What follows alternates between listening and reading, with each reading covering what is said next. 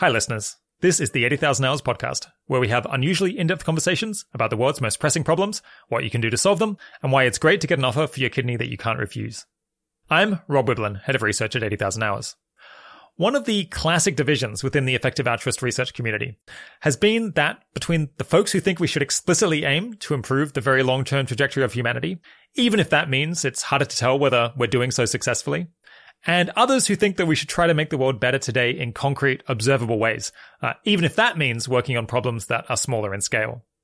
The former school of thought is usually called long-termism, while the latter hasn't really had a name, but has sometimes by contrast been called near-termism. We've directly discussed long-termism on the show several times over the years, including in episode 6 with Toby Ord back in 2017, the second 80,000 Hours team chat with Benjamin Todd, that was in September of 2020, and in episode 90 with Ajay Kotra in January of this year. But we haven't had an episode directly about this other broad school of thought, which cares more about having positive impact sooner and being able to tell whether what you're doing seems to be working. So Kieran and I asked around to see who would be a great guest to talk about this topic, and the word on the street was that we should talk to Alexander Berger. Alexander has been a philanthropic grant maker for 10 years and was recently promoted to lead all of Open Philanthropy's grant making under the Global Health and Wellbeing umbrella, which is OpenPhil's term for non-long-termist approaches to doing good. Open Philanthropy, for those who don't know, is a major foundation which uses rigorous, effective altruist-flavored thinking in order to have more impact with their giving. The same way that 80,000 Hours tries to use that kind of thinking to figure out how people can have more impact with their careers. Perhaps unsurprisingly then, for a few years, they've been 80,000 Hours' largest funder, though our grants don't fall under the Global Health and Wellbeing umbrella that Alexander is involved with. I'm so glad we've finally gotten to addressing this topic. I'm very glad we chose Alexander to do it with. We had so much material to cover in this interview that it easily could have become a mess. But to my great relief, it worked out as we had intended it to. Alexander was also able to give a robust case in favor of near-termism, but then also later explain the arguments for long-termism that he finds most persuasive, which is a sign of someone who really knows their material. If you'd be interested to work on Alexander's Global Health and Wellbeing team, he highlights some amazing job opportunities in that program in the last third of the conversation. We also talk at the end about his decision to donate his kidney to a total stranger, and why we both think it should be fine to compensate those who offer a kidney to someone they don't know. All right, without further ado, here's Alexander Berger. Today, I'm speaking with Alexander Berger. Alexander is co-CEO of Open Philanthropy, where he leads its global health and wellbeing work. The Global Health and Wellbeing umbrella is a broad one, which includes causes across scientific research, policy advocacy, and global development. Right before that, Alexander worked as a researcher at GiveWell, where he was one of their first hires and was working on evidence reviews and cost-effectiveness analysis for potential top charities as early as 2011. In 2011, he also donated one of his kidneys to a total stranger and published an op-ed in the New York Times on why it should be legal to sell your kidney if you so choose. And before all that, Alexander studied philosophy and education policy at Stanford University. Thanks for coming on the podcast, Alexander. Thanks, Rob. It's great to be here. I'm a long-time listener, and so it's really a pleasure. I hope we'll get to talk about the case for working on programs where it's more practical to demonstrate what impact they're having, as well as roles that are currently available at OpenPhil. But first, what are you working on at the moment, and why do you think it's important? Yeah, so I'm the co-CEO of Open Philanthropy, which is a foundation that currently gives away a couple $100 million a year in a way that aims to maximize our impact. So it's probably familiar to a lot of your listeners from the effective altruism community because we're sort of part of that community. I currently lead our work on what we've recently decided to call global health and well-being, which includes giving to the GiveWell top charities, a bunch of work in scientific research, policy, and farm animal welfare, and also some of the new causes that we're exploring going into now and I'm hoping to talk about later. We're growing pretty quickly, and so a lot of my work is around managing a team that tries to find new causes for OpenPhil to expand into as we're trying to give away our main donors' money over the course of their lifetimes. My colleague Holden, who I think has been on the show before, leads the rest of OpenPhil's work, which is primarily aimed at making sure that the long-term future goes well, and we call that long-termism. In terms of why I think it's important, I think the global health and well-being work comes down to the idea that there's a huge amount of really cheaply preventable suffering in the world, and the idea that by applying some sort of basic analysis and putting resources behind it, we can do a lot to prevent that kind of suffering. So kids die from malaria for lack of a few dollar insecticide-treated bed net. Something like 1 billion people around the world are still living very close to subsistence levels, even as mean global income has risen by like 100 times over the last couple centuries. And, billions of people now lead middle-class lives while we have persistent poverty. And of course, billions of farm animals are treated horrendously every year in ways that are totally, in principle, preventable. It's not like we need farm animals to survive. And so I think all of these problems have interventions that are actually quite cost-effective. And so you can end up having vastly more impact on them than you might think would be possible if you were just sort of starting out naively. And, we think that against these problems, we can make sort of concrete, measurable progress and learn and improve over time in a way that can sort of set out a new model for philanthropy. And we see that as sort of an inspirational set of problems to put resources against, where we can just make a lot of concrete progress. So it sounds like Open Phil in the past, you've had all of these different problems that you're making grants towards solving, but they're being kind of mixed together in some sense, or all part of Open Phil. And now it's slightly fissuring into these two different umbrella groups, one which is focused on the long-term future and another which is focused on helping people in the here and now, which I guess you're in charge of. Yeah, I think that's a reasonable interpretation, although for us it feels a lot more continuous than that. For a long time, Holden has actively overseen the sort of long-termist work, which includes work on artificial intelligence risk, biosecurity, and pandemic preparedness, and our work to grow the effective altruism community. And I've run a lot of our work on scientific research and policy and advocacy, and I manage Lewis, who runs our farm animal welfare team. And so we've already had sort of those structures, but I recently was promoted to co-CEO, and we recently decided to sort of name sort of my part of the organization, Global Health and Wellbeing, to better acknowledge like that cluster of ideas rather than just define it sort of against the long-termist cluster of ideas that Holden mostly oversees. Yeah. So I guess you've got the global health and development stuff under you, as well as the farm animal welfare and some scientific research and some other issues as well. What do you actually do on a day-to-day basis? Because there'll be so much going on, you probably can't track it on a detailed level. Yeah. So, in terms of the actual grant making work that most of our program officers work on, I'm not very involved at this point. We delegate a lot to the people who we hired to make those decisions, and we aim for them to have a really high level of autonomy. So in terms of like Lewis's farm animal welfare work, Lewis is really the person who's coming up with our strategy there. And similarly for our science team, like that's on Chris and Heather primarily and not sort of in my head. A lot of what I have actually spent a lot of the last couple of years working on is managing this team of researchers that we're now calling the Global Health and Wellbeing Cause Prioritization Team. It's devoted to finding sort of the next causes for Open Phil to expand into. And so actually part of the reason why I wanted to come on today was that, we're hiring for people to join that team. And I think it could be a really good fit for some of your listeners. Yeah, fantastic. We'll get back to that towards the end of the interview. Yeah, as I said in the intro, you started at GiveWell really in the early days before the term effective altruism was coined, and I suppose only a couple of years after GiveWell was founded. Yeah, how did you get involved so early on? Yeah, I think like a lot of people, I sort of picked up a Peter Singer book in college, and I think I had a pretty, maybe not a standard for EA, but a pretty standard overall reaction to that, which was feeling like, wow, these arguments are sort of compelling, but it's not like, I'm not like inspired. I'm like being beaten over the head with a stick. And so I sort of wanted to resist them and say, do I really have these kinds of obligations? Am I really supposed to take big actions for the global poor that, have sort of no real connection to my life? And I wasn't sure how to think about it. I feel like I kind of had these naive ideas of maybe people who are like living in poverty are actually just totally happy and they're not stuck with the concerns of modernity or something. And so I felt like I sort of couldn't resolve that kind of question sitting in Palo Alto. And so I took some time off from school and I went and lived in India for a little while. And my experience there, I think, did show that there actually are a bunch of things that we can do to help. But the specific thing that sort of brought me into effective altruism was every day on the way to the school where I was working, I would walk by these kids who were begging, and I really wanted to do something to help the kids. But I knew that if I just gave them money, that would be an incentive not to be in school. And so I was like, okay, what I will do is like, when I get back to the States, I'll find the best charity I can and give them a couple $100. And, I still have to walk by the kids every day, though. I still felt really terrible about it. And so I decided, okay, I'm going to find what charity I'm going to give the money to, because maybe if I focus on that, I'll feel better. And so I think I literally Googled best charity, and I found the GiveWell, this would have been like 2010.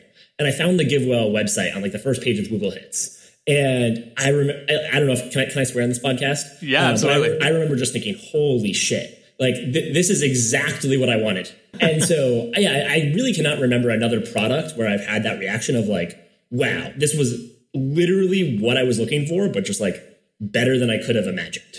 And so I remember I sent an email like while I was still in India to a friend being like, holy crap, like this would be my dream job. But I can't imagine, like they had like 3 employees at the time, like I could never work there. And so I ended up, when I got back to the States, donating a little bit. And, Ellie emailed me like, dear Mr. Berger, thank you so much for your generous contribution. And I was like, well, I'm a junior at Stanford, but I love you guys. Could I volunteer? And so I ended up, spending part of a summer adding footnotes to their website and, adding page numbers to citations. And after college, ended up joining. And I think, when I joined, there were 4 other people at GiveWell. Yeah. Yeah, you're not the only one to come in through searching for best charity and then finding GiveWell and then finding everything else. That's actually a surprisingly common origin story. Yeah, maybe that'll come up more later when we're talking about how much of EA should focus on global health and well-being type stuff versus long-termism. Right, yeah, and it's a great data point. All right, well, we'll come back to more of the work that you've done over the years towards the end of the show. But let's push on towards the real meat of the conversation, which is talking about, I guess, the school of thought that until now has been called near-termism, but both of us probably are pretty happy to rename.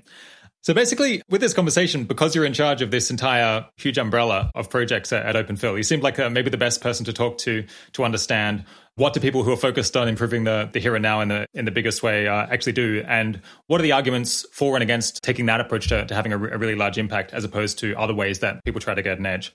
And there is a risk that this episode could get a little bit messy or a bit confused because we're hoping to give an overview of, I guess, quite a broad intellectual tendency within effective altruist thought, which is kind of, one way of putting it would be, it's everything other than long-termism. But of course, just as long-termism is a pretty broad school of thought, and there's lots of motivations that people have for going into that, everything else, or near-termism, or I suppose global health and well-being, is also a very broad school of thought with a lot of factors going into it. Yeah, I think that's totally right. But that said, we'll do our best to, I suppose, make reasonable generalizations about this whole category. So, with that warning out of the way, what do you actually think we should call this broad cluster or tendency within effective altruism? Yeah, we just recently went through sort of a painful, long process of trying to come up with a name for it because sort of accidentally we had taken to calling it near-termism, just by contrast to long-termism. Originally, it had been short-termism, and that was even more of a slur. And so we'd gotten from short to near and felt like that was a very marginal improvement, but we thought we could do better. And so we spent a long time going through the process of trying to brainstorm names and come up with a sense of like, what are we really trying to do? What do we think about the affirmative case for this? Not just what is it defined against? And we did a bunch of surveys of folks inside and outside of OpenPhil and came away thinking that sort of global health and well-being was the best option.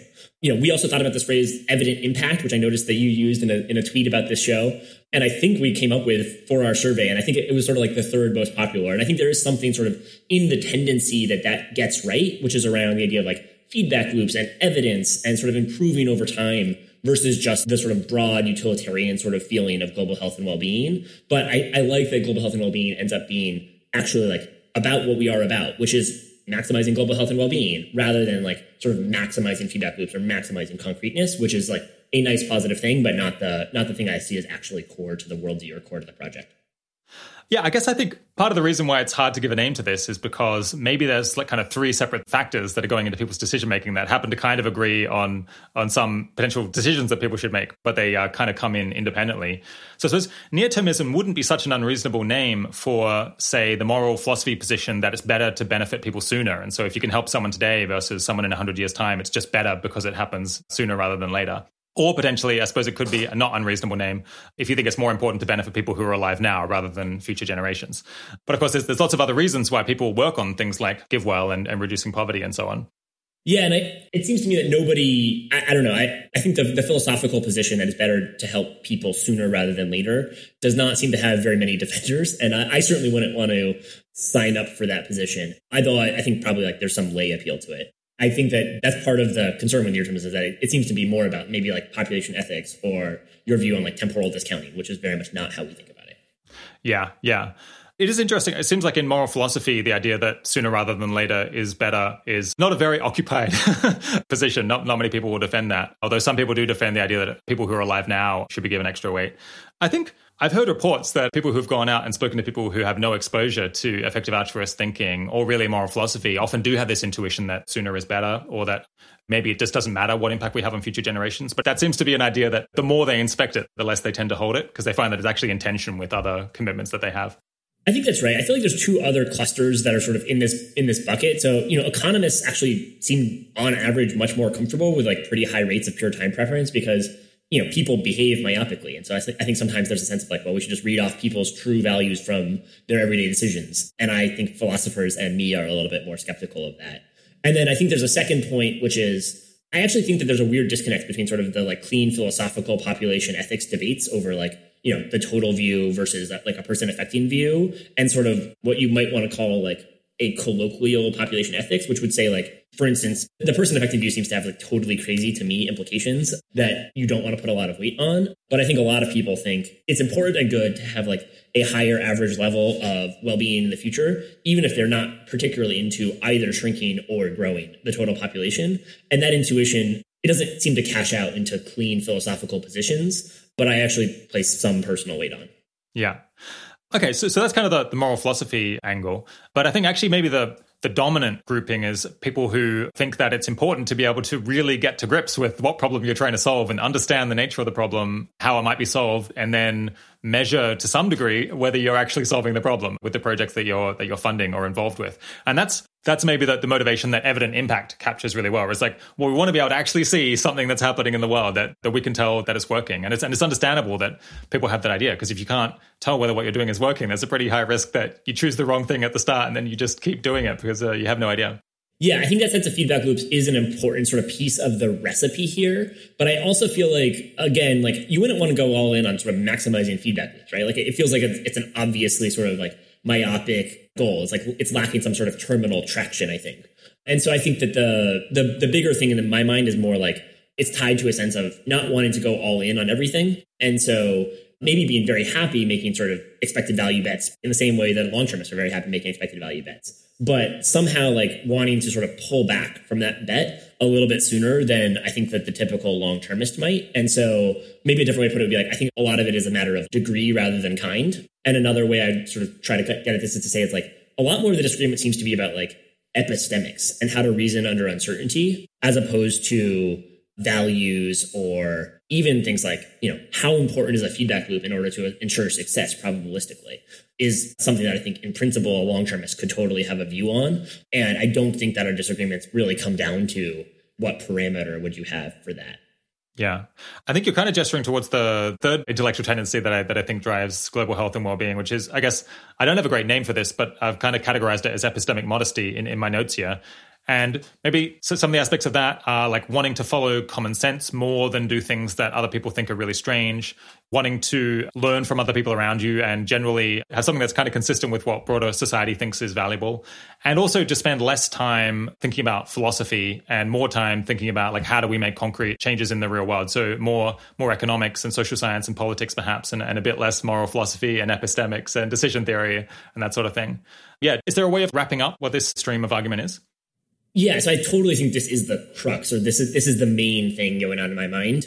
And I think I would call it cluster thinking. My colleague Holden in, I think, 2014 or so, wrote a blog post on sort of sequence versus cluster thinking. And it's about a style of reasoning about sort of cost effectiveness and expected value. And the idea of cluster thinking is not that you don't care about maximizing expected value. You might still totally care about that. But it's sort of how do you seek the truth? And is the path there a sort of like series of linear arguments and a series of linear multiplying of things together, or a bunch of different sort of like outside views and heuristics and judgments and weights on different factors that you still might try to aggregate up into some form of expected value thinking, and you could still want to maximize expected value. But there's a question of sort of when push comes to shove, how much are you writing down and multiplying through a bunch of assumptions versus saying, hey, maybe I don't understand all of this. Maybe I'm confused. I want to pull back and put more weight on heuristics and priors, and outside view is going to be a fuzzy term that I'm not going to be able to defend, but things like that relative to a very formal, explicit model of the world. Yeah.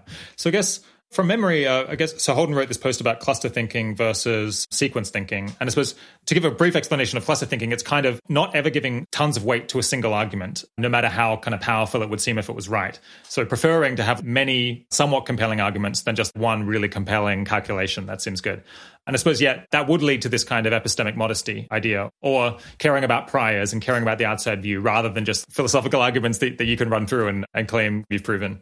Yeah, I think that's right. And I think maybe it's motivated by epistemic modesty more than it sort of causes epistemic modesty or something. But so I think that part of, you said at the top, like this is going to be kind of confusing and hard to grapple with. And I think actually part of a little bit of the global health and well-being perspective or like sort of worldview relative to the long-termist worldview is like being a little bit more comfortable with sort of like pointing towards a cluster or heuristic and saying like, yeah, I'm not totally sure I can give you a tight, concise philosophical defense of that, but I'm pretty committed to it relative to the practice of tight, concise philosophical defenses of everything. In terms of what I think is the main motivation for like, why do people work on global health and well-being?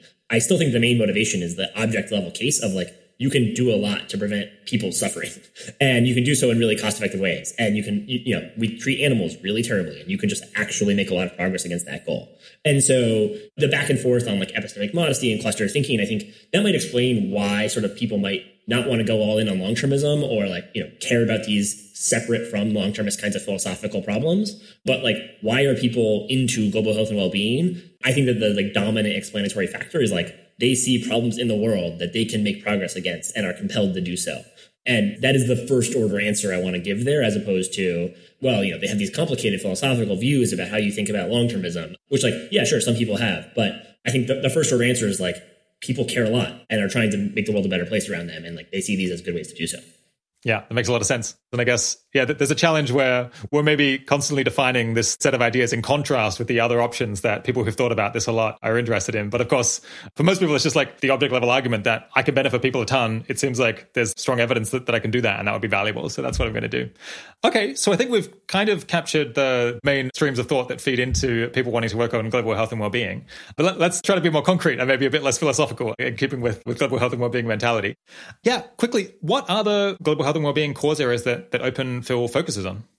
Yeah, so there's a few ones that we've been working on for a few years, and then some new ones that we're getting started in now. So the biggest one that we funded by far is the Give Well Top Charities. That's been something like half of the total global health and well-being giving to date, and they do things like give out insecticide-treated malaria nets to prevent the spread of malaria. They will do sometimes direct cash transfers, other kinds of global public health interventions where there's a lot of evidence about what works and what's cost effective. Farm animal welfare, you've had my colleague Lewis on to talk about that extensively, so I won't go too far into it. Scientific research, particularly in global health, I think there's just a lot of areas where there's not a sort of commercial incentive to do a lot, but public-spirited R&D can go really far to help solve some of the diseases of poverty. We've also done a bunch of work on U.S. policy clauses, including criminal justice reform, some work around like land use and housing, and macroeconomic stabilization. We're not currently planning to grow that work as much because we think we probably can find some better opportunities in the future. And so that gets to the new causes bucket. And so two that we just posted job postings for are South Asian air quality and global aid advocacy. South Asian air quality is around air pollution, especially in India, where it's a huge problem for health. And global aid advocacy is about the idea of, can we fund advocacy to increase or improve the quality of foreign aid? And we think that kind of leverage might make it more cost effective than some kinds of direct services. The last area where we're sort of focused and growing right now is around that cause prioritization team that does the research to pick those new causes. Nice. And what are a couple of, say, archetypal grants from the Global Health and Wellbeing Program? Yeah, so I think the most sort of stereotypical in some sense would be, some of the Give Well Top charities. So take the Against Malaria Foundation that distributes bed nets in African countries primarily where malaria is a big problem. And those bed nets are treated with an insecticide that kills mosquitoes. And, there's a bunch of randomized control trials over decades that show that these work. AMF has actually contributed to some of those more recent RCTs on new generations of bed nets that help with insecticide resistance. And we continue to think that the quality of evidence and the cost effectiveness of those opportunities is actually just like really quite hard to beat, even if you become willing to take sort of more risks and look at less evidence-backed interventions. And so that I expect to continue to be a big part of our portfolio going forward. In farm animal welfare, my colleague Lewis has come on. I think a huge outlier opportunity has been corporate campaigns, especially around eliminating battery cages for egg-laying hens. There have been a lot of successes in the US, and I think in some ways a lot of the credit for those predates us. But taking some of those campaigns internationally, like with the Humane League, for instance, has been a major area of focus for us, and I think is a place where we've been able to have some impact. And then another big sort of bucket of grants is in scientific research, where a lot of our work's focused on sort of neglected diseases of the poor, where there's not necessarily a big market. A good example is our work on malaria, where I think we gave $17.5 million a few years ago to a consortium called Target Malaria that's trying to develop a gene drive for mosquito. So a particular species of mosquito contributes to most of the malaria burden in sub-Saharan Africa. And gene drive is a new biotechnology that could allow you to potentially crash the population of that one species of mosquito in order to prevent the spread of malaria going forward. And I think that's like a good example of like a higher risk, potentially higher return activity that isn't it's certainly not something that like pharma is going to invest in. So I think among people who are drawn to global health and well-being work, maybe one of the key splits is between people who are maybe more excited about the hits-based giving, higher risk stuff that comes with scientific R&D or I suppose like policy advocacy and so on, where causal attribution is a bit harder and it's far harder to estimate ahead of time. Like what are the odds of this grant really paying off? Because by its nature, policy advocacy and scientific R&D are just super unpredictable. They require difficult judgment calls. Do we have any terminology perhaps for distinguishing, I suppose, the people who are like most focused on the evidence-based stuff where they want to say to be distributing bed nets where you can really demonstrate that this works, whereas people who are maybe, they want to work on problems that you can understand and grapple with and see in broad terms whether they're being solved, but they're happy to use kind of a hits-based approach to tackling them? I don't think we have a super crisp description of that. I mean, we definitely think about sort of the second bucket that you were just describing as the hits-based approach, but sort of the global health and well-being team at OpenPhil is very happy with both of those approaches. And I sort of think about it, one sort of parallel I would draw is sort of like venture capitalists versus value investors. And I think sometimes like that, you might have like people who are sort of dispositionally closer to one or the other, where they're all about base rates and they're really about like finding sort of like, the beaten down, neglected old company that's really going to like slightly beat the market over the future versus the sexy new Facebook that's going to blow things away in the future. And we're really excited to make both of those bets. I think program officers and areas sometimes have a disposition or an approach that's more oriented for like one versus the other. But I actually think you can sort of have a like analytical, base rates sort of value investor approach, even in like relatively like high risk areas like policy advocacy or like scientific research. And so I think a lot of it is like it's a disposition plus also a leverage or risk assessment of an area. And there's not, I think, one sort of clean, tight distinction that I would want to draw between them. Yeah. Okay, yeah, let's maybe for the purposes of this conversation, we'll talk about that stuff as hits-based giving. And I think it's slightly important to bracket that off because a lot of the things that you might say about distributing bed nets maybe don't apply to the scientific R&D hits-based stuff and vice versa. That's kind of an important division within this area. Yeah, I guess one interesting and potentially controversial view that I hold is that neither of those dominate each other. And so I think we might get to this later in the conversation, but I actually think that if you just try to be as rigorous as you can about where will the actual like expected value calculations take you within sort of that broad like scientific research versus policy advocacy versus the give-all type charities, my actual take is I don't think one's going to come out purely ahead. And I think you're going to actually want to end up pursuing a mix of opportunities, but we can get into more of the reasoning for that later. Yeah, that is a really interesting conclusion that kind of on average, they can both be somewhat similarly effective, which means that you would then probably split your resources between them depending on what looks best. I feel like maybe that distinction looms large to me because I remember 5 or 10 years ago, people would debate this distinction a lot. Like, should we go into science R&D or should we do the stuff that's really most rigorous and most proven to work? These days, maybe I don't remember hearing that so much anymore. It seems like more people involved in effective altruist thought kind of take this agnostic approach where they're like, yeah, maybe policy could be better. Maybe it isn't. We're just going to have to take it on a bit of a case-by-case basis. Yeah, I think that's totally right. And I think, again, if you had more of a dominance argument where it's like, look, the returns to policy are just always going to outweigh the returns to evidence-based aid, then I think you would end up with more sort of back and forth and debate between them. But when you see sort of the arguments for cost effectiveness actually ending up in the same ballpark, the same universe, it's just like, cool, we can all get along. Like people are going to sort into buckets that appeal to them or, styles that work for them or interventions that they're more personally excited about. And I think that's totally healthy. And then when someone like actually like the expected value type argument seems to lead you to think one of these is going to just like totally destroy the other, that's where I think you get a little bit more like friction and tension and debate sometimes. Yeah. I think my intuition, and I suppose some of the arguments I've heard, suggest that in theory, you would expect policy and science funding to be more effective on average, although super volatile. Like we call it hits-based giving because most of the time it doesn't work, but then every so often it really hits it out of the park. But yeah, maybe we can return to that later because you wrote this really interesting blog post about this topic a couple of years ago that we can cover. I guess we're going to spend some of the rest of this conversation kind of contrasting the arguments for working on global health and well-being versus long-termism. A slight challenge that I've had putting together the questions here is that sometimes these things really overlap, or it could be hard to come up with clean things that might only be justified on one grounds. Because of course, people who are focused on improving the long-term future also care about health and well-being of people. That's kind of the whole motivation. They're just thinking about when might it cash out in that and thinking about doing it further in the future rather than directly in the present. But also, even for so many things that long-termists are spending money on, like pandemic control or preventing wars and all these other things, you could plausibly make a case that those things might be the best way of improving health and well-being in the present. It could get harder for some stuff that won't pay off for a very long time or is perhaps the most speculative. But some of the projects that long-termists do these days are not that wacky anymore. So some of them I've come to approach common sense a bit. And so maybe there's this kind of middle ground in between the most philosophical perhaps and the most out there long-termist stuff and then perhaps the more sensible global health and well-being work. Before we dive in there, I know your audience probably is pretty familiar with long-termism, but is it worth just giving a definition so that people have something to react to? Like you should actually do it probably more than me. Yeah. Sure, yeah. Yeah, I guess in a nutshell, long-termism is the idea that when we're evaluating ways that we can potentially have the largest impact on the world, we should mostly think about what impact those actions are going to have quite far in the future. So potentially hundreds of thousands of years in the future. And the idea is there's so much potential benefit in future generations rather than just the present generation that if you think about and try to estimate what impact it's going to have on all of that long-term future, then that kind of will end up dominating the most important moral consequences. And that should then end up usually guiding or determining your decision. Is that about right?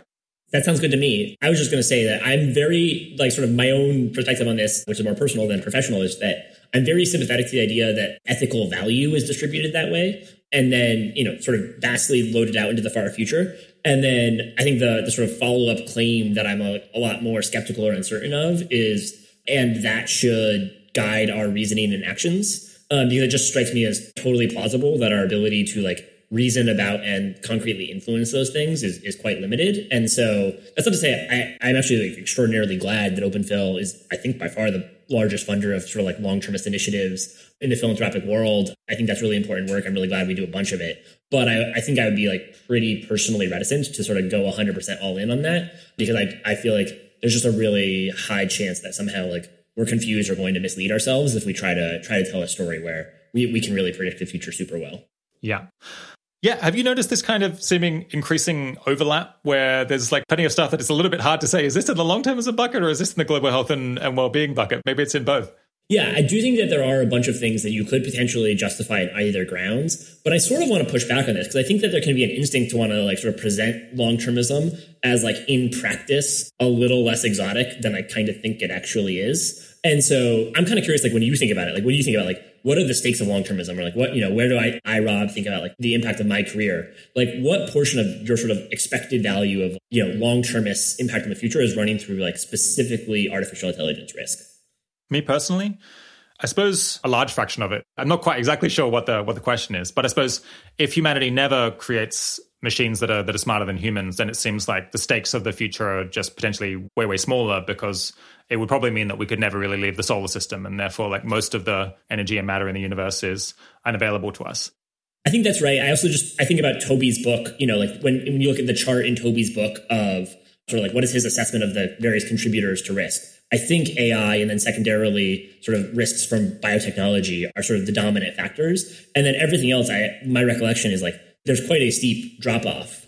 And so I sort of feel it comes to sort of a debate about a thick versus thin concept of effective altruism or long-termism. It's the abstract statement of long-termism as, caring a lot about the far future, that should guide our actions. I think you're totally right. That could justify a lot of different kinds of work, and a lot of different people could sort of sign on to that abstract statement. But just this sort of actually existing EA community is quite loaded on long-termism and the give all top charities, in spite of the fact that, we should try to do more good rather than less, might be kind of an anodyne statement that a lot of people would be pretty ready to sign on to. I sort of think that long-termism, I get nervous when it feels like people aren't sort of totally owning the degree to which it loads on very specific views about particularly, I think, AI and bio risk. Yeah, I mean, so in my own mind, I think AI is pretty dominant, and we do talk about it a great deal. One reason that we don't just talk about it all the time is that there's lots of other people out there who want to do other things, and not everyone is going to be suited to working on artificial intelligence specifically. So while 80,000 hours should put some effort into that, should also talk about a wider range of things because it allows us to have more impact. But I guess I want to push back a little bit on thinking that it's just all in AI, because as you're saying, so there's biotechnology, but then I also think there's the risk of war or the risk of political collapse or a kind of permanent negative political state, or just of humanity adopting bad values that are really persistent.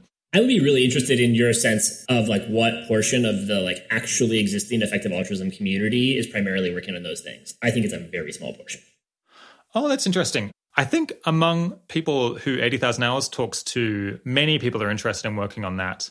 And I guess part of that comes from they don't feel like they have a good personal fit for working on artificial intelligence or bio.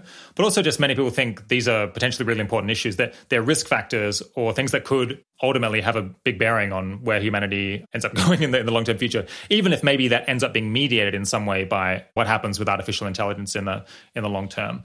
So I think we're not all in on working just on machine learning and related issues. It's No, I think it's great that 80,000 Hours actually does have episodes on these other issues. I think I perceive 80,000 Hours as engaging in the project of trying to broaden long-termism a little bit. And I'm happy with that project, or at least like interested and open to it. But my perception, and maybe it's just where I sit in San Francisco, like the open fill long-termist team, in fact, works on AI, biorisk, and growing the EA community. And I perceive that as being like the dominant three focuses of effective altruists who identify as long-termist. And so the idea that like, oh yeah, people are doing a lot of work on climate change and preventing war. To me, I'm like, I don't know the people you're talking about, which is not to say that they don't exist, but I don't feel like that is a dominant driver of like my perception of long-termists as they exist in sort of my world.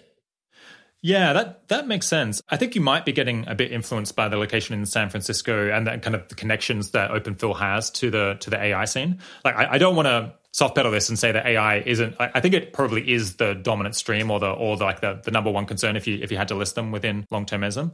But I think there are plenty of people who are thinking about like governance and institutional decision making and like international relations and these other things that perhaps are more like positive or like negative risk factors for how the future goes. Like even if like the era, say, when humanity creates AI that is capable of doing things that humanity can't do, that might end up being kind of the decisive era. But the circumstances in which that happens could end up affecting what the outcome is. And of course, there's other people involved in long-termism who don't really buy the AI story. They think it's going to happen much further in the future, or they don't think it's going to be such an interesting time.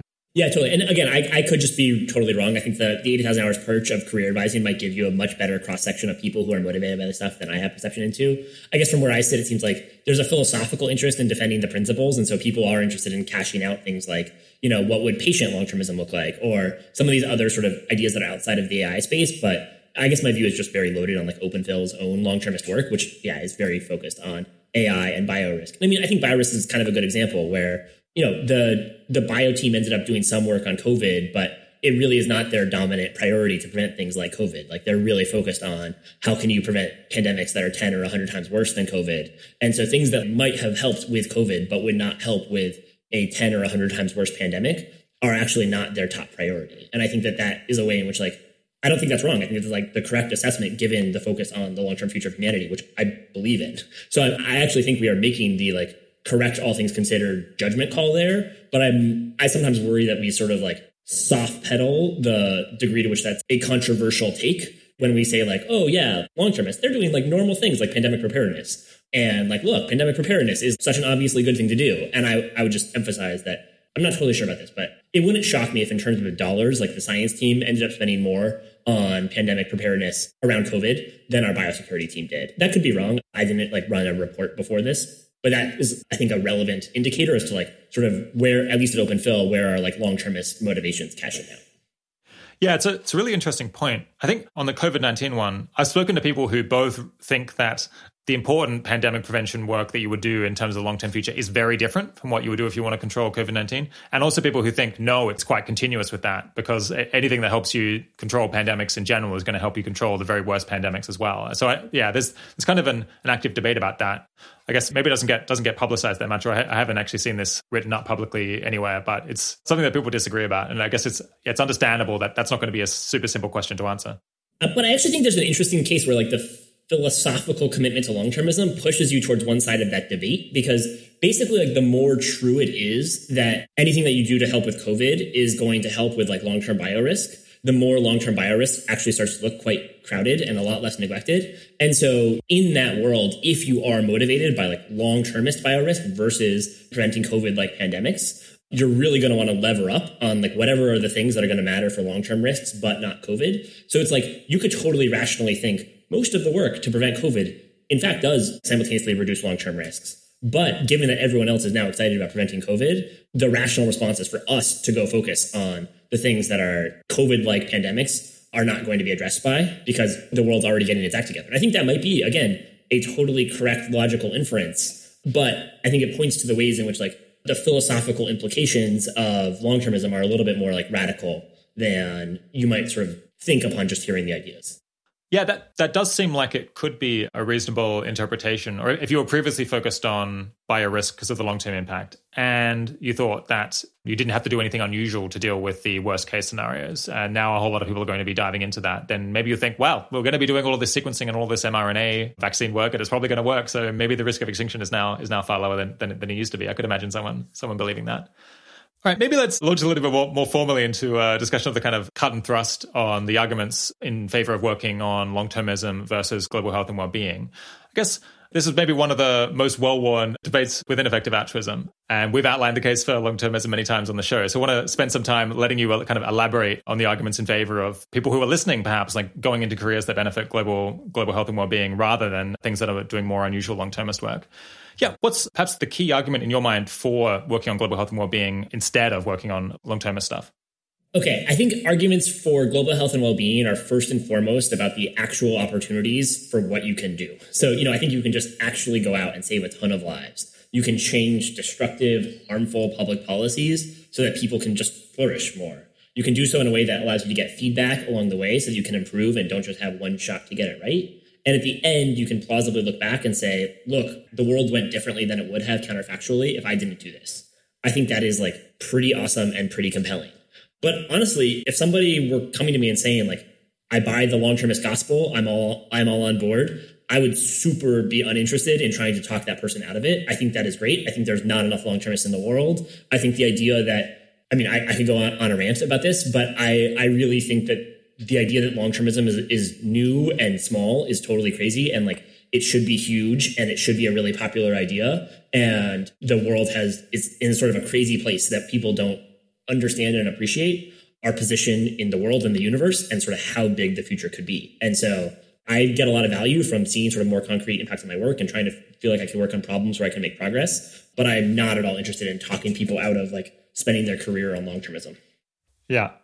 That's, I guess, good to know, but it'd be helpful to have you maybe lay out not so much a devil's advocate case, but maybe steelman the case in favor of working on global health and well-being. If there was someone who came to you who was kind of on the fence between doing something that was more unusually long-termist and something that was, say, within your own umbrella of the work at Openfell, and they said, what's the strongest case that you can offer for doing the latter rather than the former?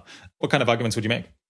Yeah, so I think I would make two cases. I think the one big one, again, I don't think these are correct intellectual, I'm making air quotes, you can't see them, correct intellectual arguments against long-termism. But I think that they are things that would make it correct for a person to not necessarily choose to work on a long-termist career. And I think a really central one in my mind is I think we just don't have good answers on long-termism. And maybe that's an argument that we should have. The long-termist team at Openfell is significantly underspending its budget because they don't know where to put the money. And when I think about what are the recommended interventions or practices for long-termists, I feel like they either become sort of quickly pretty anodyne or it's quite hard to make the case that they are robustly good. And so I think if somebody is really happy to take those kinds of risks, really loves the philosophy, really excited about sort of being on the cutting edge, long-termism could be a great career path for them. But if you're more I want to do something good with my career and I'm not excited about something that might look like overthinking it, I think it's pretty likely that long-termism is not going to be the right fit or path for you. Yeah. Maybe you don't want to call out specific examples, but can you gesture towards cases where you think maybe things are either a little bit too anodyne or it's hard to make a case that something is really robustly positive? Yeah, so I think this actually gets to a pretty big debate, and I think it's worth having. So on the anodyne side, you were alluding earlier to the fact that you're now counseling a lot of people who are interested in international relations and trying to make sure that there's democracy. And I actually put that word in your mouth; you didn't use it, but I feel like sometimes this manifests as folks who are interested in sort of improving societal judgment. And again, I made air quotes. I'm sort of skeptical that that's a thing. I would be really interested in seeing a concrete measure and a sense of what is that and how does it relate to the outcomes that we care about. But honestly, when I think about trying to move a sort of amorphous, vague, hard to quantify measure like societal judgment versus just making people healthier and wealthier, which is what I think of as in some sense, the core project of the global health and well-being team. I'm wow, I'm so much more excited about making people healthier and wealthier because we know how to do that. That's a real thing. I think that there's a lot to be said for the historical association between those things and other good qualitative outcomes. And so the idea that because something is sort of branded or inspired by long-termism and sort of presented in those rhetorical terms, I think it leads people to be a little bit too credulous sometimes about the long-termist impact sort of being obviously better than just working on sort of conventional global health and well-being causes where we actually know a lot about what you can do and how you can improve the world. Now, obviously, that whole argument only works best if you generally think that like good things are correlated. And the more that you think actually economic growth is terrible because it's going to accelerate the arrival of the singularity and end humanity, the more my advice to do generically good things is not going to appeal to you. But I'm also like, wow, you've gotten to a pretty weird place and you should really question how confident you are in those views. Yeah.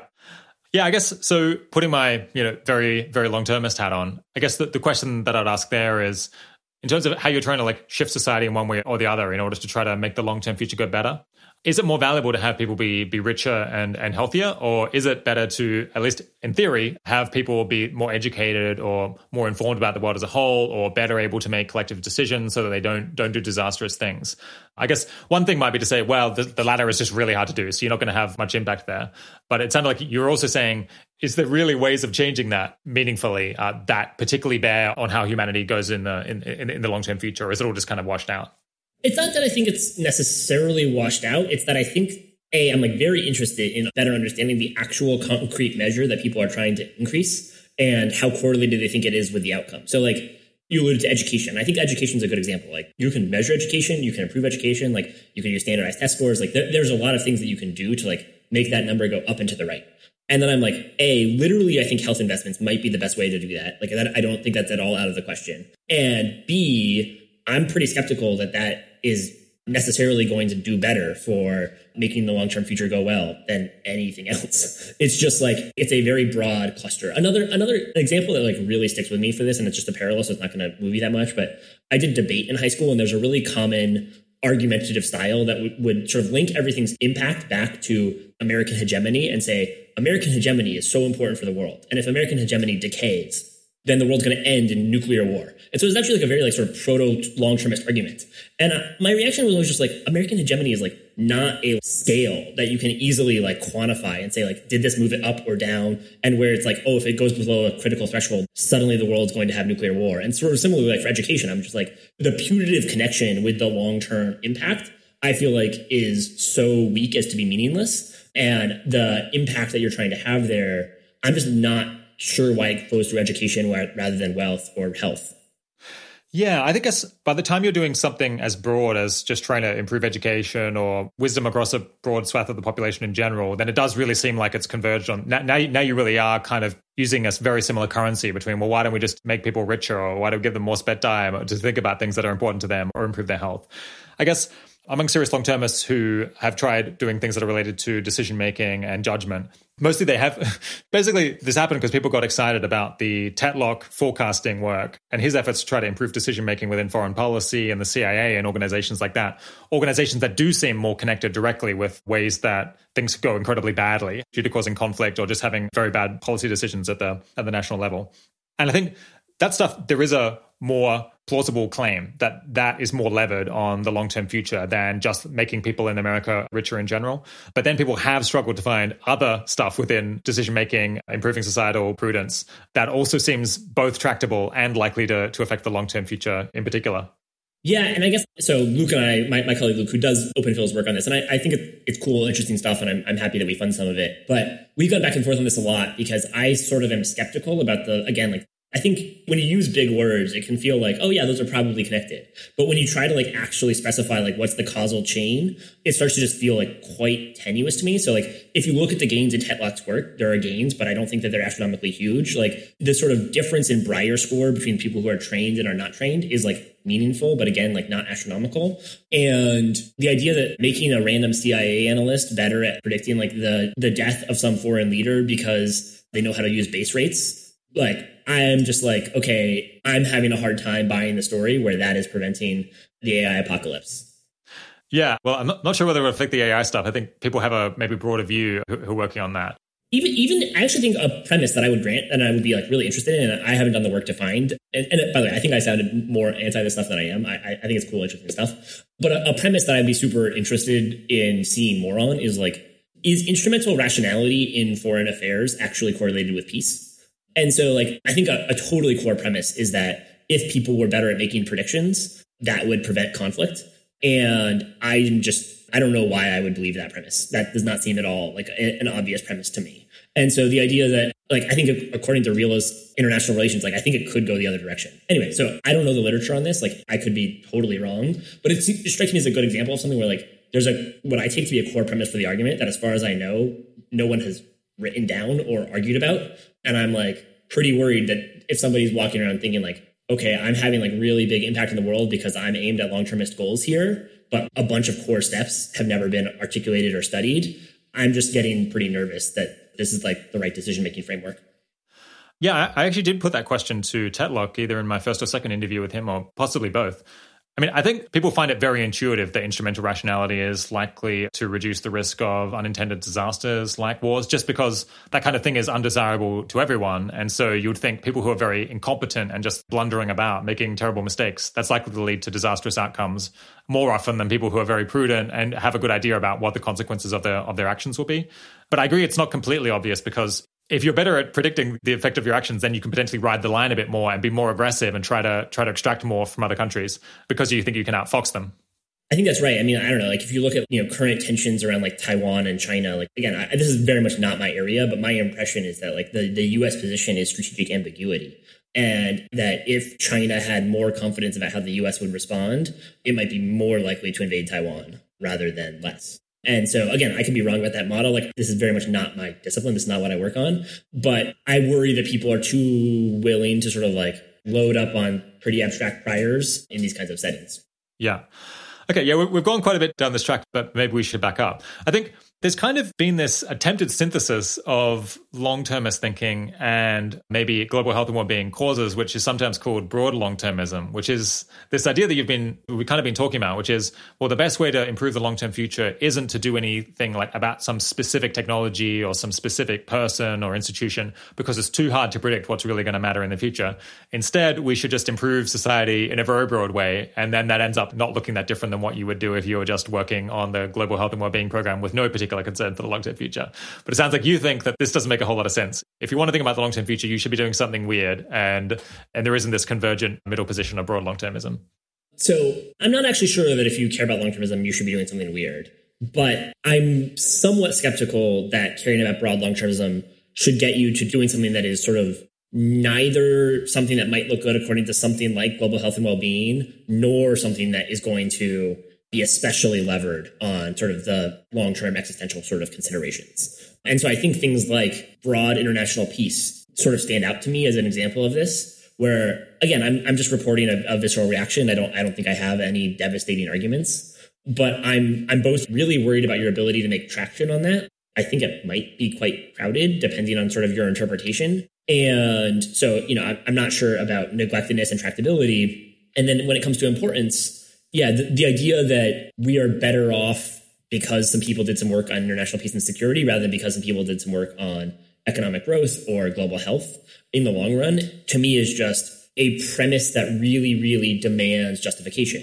Maybe it's like a very negative version. The pro argument would be, if you imagine a like much sort of safer, more egalitarian world, or like a set of parameters for the settings on the world that is more in that direction, and you think about what are the best things to do, I actually think that there are like fairly plausible long-termist arguments for much more conventional stuff, like just saving lives. Like, I think doing so probably, it grows the number of brains, and like that probably increases innovation a little bit. And I think that probably should flow through a little bit. And so when I hear people advocating for things that seem to me like much worse interventions with much worse feedback loops versus things that we sort of like know and think are good, I'm a lot less confident than I think people are that the idea that they're aimed distinctively at the long-term future is going to actually make them better at delivering on the long-term future. And so this struck me, actually, you had this previous guest who I really enjoyed your conversation with, Christian Tarzny. And I went and read his paper after the conversation. And he has this argument. It's like, look, long-termism should go through because like in the worst case, if you spent like all of global GDP on it, you should be able to reduce existential risk by like, 1%. And that should really mean that the average cost effectiveness actually looks really good when you count up a bunch of future generations. And I'm actually just really worried about that form of argument because I think there's a ton of sign uncertainty where like just doing GDP stuff might be better for the long-term future than doing a ton of stuff that's like quote unquote aimed at the long-term future. Yeah, could you elaborate on the argument that saving lives and making people richer plausibly does have significant positive flow-through effects to hundreds and thousands of years in the future? Yeah, I mean, so one example, it's actually in Bostrom's original essay. Astronomical waste? Yeah, astronomical waste. Yeah. So I think there's two kinds of arguments that you see people make for this. One that I actually feel sort of mixed on, and I think it ends up being more of an argument for like what you might call sort of like medium termism or something, but is just the impact of compounding growth. And I think this argument is interesting because I think it's super importantly right historically. And so if you look at what has caused economic growth over time, innovation has compounded in a really important way and population compounded along with it. And so if you saved a life like 10,000 years ago, I actually think that the impact today is vastly bigger than the immediate impact on the life you saved 10,000 years ago, at least in expectation. And so that's because more people are able to come up with more innovations and are bigger markets and are able to do more trade. And like that those all feed economic growth and innovation. And so like in some sense, like all of history moves forward. And because history could be so big, that can actually be a really big impact. And there's a more EA version of this from Nick Bostrom's astronomical waste essay about like, if we let a millisecond go by where we're not taking over the stars, the loss of that is actually really huge. So I think that the typical existential risk arguments against that are strong. And like, I buy that it makes sense to focus more on existential risk than on, sort of these like broad growth cases if you're in the long-termist framework. But then I'm like, okay, if we're not going to focus on AI or bio and instead like doing these kind of like vague, big buckets of things, I'm like not so sure that we are doing better. I see. Okay, so once you're out of doing targeted long-termist work that looks like it's especially levered on how the long-term future might go in some way that you're reasonably confident about, or you have a particular reason to think it has very high expected value, and now you're just doing general societal improvement, then you think it's not so clear that just making people richer, making them healthier isn't having a larger impact. I guess either by speeding it up or just by improving society in all of the ways that it's been improved over the last 200 years a little bit more, and that seems like it's been positive. That seemed like it's put us in a better position. I think that's right. Yep. And so I think the improving things does seem good. And I think improving things, it's interesting. Like it might have made things sort of riskier from a technology perspective for a while, but eventually, right, I think asteroid risk probably would, and like other forms of like natural risks would end humanity. And so having technology, if we manage our own risks in the meantime, could enable us to last vastly longer than we would if we were sort of like, roving bands of Neanderthals or whatever for 1 million years. And so I think that there is a sense in which like in a very, very long run way, like technology, I think in the next, centuries or whatever might pose more existential risks than it's reducing. But if you think at the 1 million year level, I think it's really clear that technology is like net reducing risks. And that's an important recipe for like why you might kind of have a prior of sort of good things go together. And if I have lots of good opportunities to like just make things better, I should sort of expect that to, in a very like vague, amorphous way, make the long run go better too. Yeah, so this has been a slightly, I guess, vexed issue over the years. This question of, I suppose, one way of putting it would be, would humanity's long-term prospects be better if global GDP growth was 3.5% rather than 3%, or 3% rather than 2.5%? And I suppose at a first blush, it doesn't seem like the effect of GDP growth this year on the long-term future of humanity is that big. So we're talking probably about relatively small effects. But we can think of a bunch of them. Like one is, you were saying it speeds up innovation. It speeds up education, means that there's more smart people out there because we're reducing poverty, more people have an opportunity to contribute, and so on. Then maybe you might think, secondly, that the fact that China has gotten richer really quickly over many decades has potentially created the risk of a new Cold War. Maybe that could end up doing humanity in, and we'll be better off with a unipolar world, or potentially we would want countries to develop more gradually so their culture shifts as they become more powerful. And there's a bunch of other things you could maybe put on this list on the pro and con side. I mean, I think the effect is probably positive, although I guess we probably both agree that the effect is relatively small. Yeah, and I don't want to overclaim here. Like I'm not that confident that the effect is positive. Basically, my concern is I'm in favor of these like sort of concentrated specific bets on sort of specific global catastrophic risks, because I think that they are big risks that are worth reducing, and it's like sort of crazy that how much they're underinvested in by society. And then when we get to like trying to increase other vague aggregates for like putatively long-termist reasons, rather than sort of what I think take to be sort of like more like normally good vague aggregates, I think we might be in a sort of uncanny valley where we're not actually getting that much, and we might be losing a lot in terms of optimization power, ability to evaluate ourselves, ability to learn and improve along the way. Yeah. Okay. That's interesting. Let's maybe turn away from the improving broad aggregates, broad long-termist approach to thinking more about the targeted stuff, which I guess it sounds like you're more enthusiastic about. But if someone were choosing a career, say, between one of those more targeted things that works, I suppose, on pandemic prevention or preventing the worst pandemics or preventing the worst artificial intelligence outcomes, but they were considering taking a job maybe at Open Phil working under global health and well-being, it sounds like you think both choices would be reasonable. But what could you say in favor of the global health and well-being approach? One thing that is, I just think I would be interested in seeing more engagement from, and it relates to my previous point about sort of sign uncertainty for long-termism between sort of conventionally global health and well-being causes and sort of broad long-termist causes, would be like more engagement with sign uncertainty on some of the conventional long-termist work. And again, like just like previously, I didn't want to argue. I think it's clear that improving health and economic growth is going to be sign positive for long-termism or is definitely, cost effective from a long-term perspective or something. I just think it's an argument that's worth grappling with. I think if you have the opposite perspective and more think like we live in a really vulnerable world, I think maybe like an offense biased world where it's like much easier to do great harm than to protect against it. I think that increasing attention to anthropogenic risks could just be really dangerous in that world. Because I think not very many people, as we discussed, go around sort of thinking about the vast future.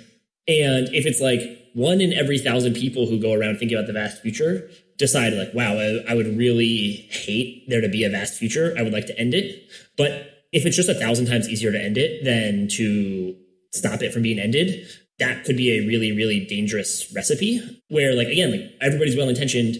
We're raising attention to these risks that we should reduce. But like the increasing salience of it could have been net negative. And I feel like there's a couple examples from history that this reminds me of. Like Michael Nielsen is a quantum physicist who is sort of popular on Twitter and is a friend of mine who I think is like sort of one of the smartest people I know. And he's tweeted about how he thinks like one of the biggest impacts of like EA concerns with AI X risks was to like cause the creation of DeepMind and OpenAI and to like accelerate overall AI progress. And I'm not saying that he's necessarily right. And I'm not saying that that is clearly bad from an existential risk perspective. I'm just saying that strikes me as a way in which like well-meaning increasing of salience and awareness of risks could have turned out to be harmful in a way that has not been. I haven't seen that sort of get a lot of grappling or attention from the EA community. I think like you could tell obvious parallels around like talking a lot about biorisk could turn out to be like a really bad idea. Yeah.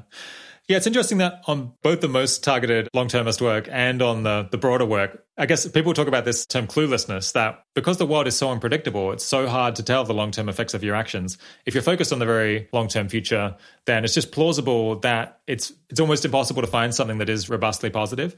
As you're saying, on almost anything that you can actually try to do, some people would argue that you could tell a similarly plausible story about how it's going to be harmful as how it's going to be helpful. And I guess you could make similar arguments. Yeah, we were talking about how you can do the same thing with the broader work, like improving judgment. Maybe that's bad because that will just lead people to be more aggressive and more likely to go to war. I suppose if you put that hat on, where you think it's just impossible to predict the effect of your actions hundreds or thousands of years in the future, where do you think that leads? Yeah, I think it's super interesting and super complicated. And it's actually been something I've been grappling with recently because I'm not much of a moral realist, but in practice, I sort of think about myself as mostly a utilitarian. And I actually, for me, the two uncertainties about utilitarianism that have always been sort of most compelling to me. Well, one I've had for a long time is I'm just not sure what I'm trying to maximize. Like hedonism doesn't seem very compelling to me. Objectivist theories don't seem very compelling to me. So like, I'm sort of like, well, there's something sort of out there that is good and I want there to be more of it and we should have more of it. And that seems good. And so I've always recognized that my sort of maximand is under theorized. But the second thing that it's very much coming out of like the EA community that I don't think I had adequately grappled with before is this idea of cluelessness. And I don't think it just cuts against long-termism. I think it cuts against like basically everything and just leaves you very confused. But one place where I encountered it is, I mentioned earlier this idea that if you lived 10,000 years ago and you sort of saved a neighbor's life, most of the impact that you might have had there in sort of a like counterfactual utilitarian sense, at least in expectation, might have run through like basically just like speeding up the next 10,000 years of human history such that like today, maybe 100 more people are alive because you basically sped up history by like a millionth of a year or something. And that impact is potentially much larger than like the immediate impact of like saving your neighbor's life.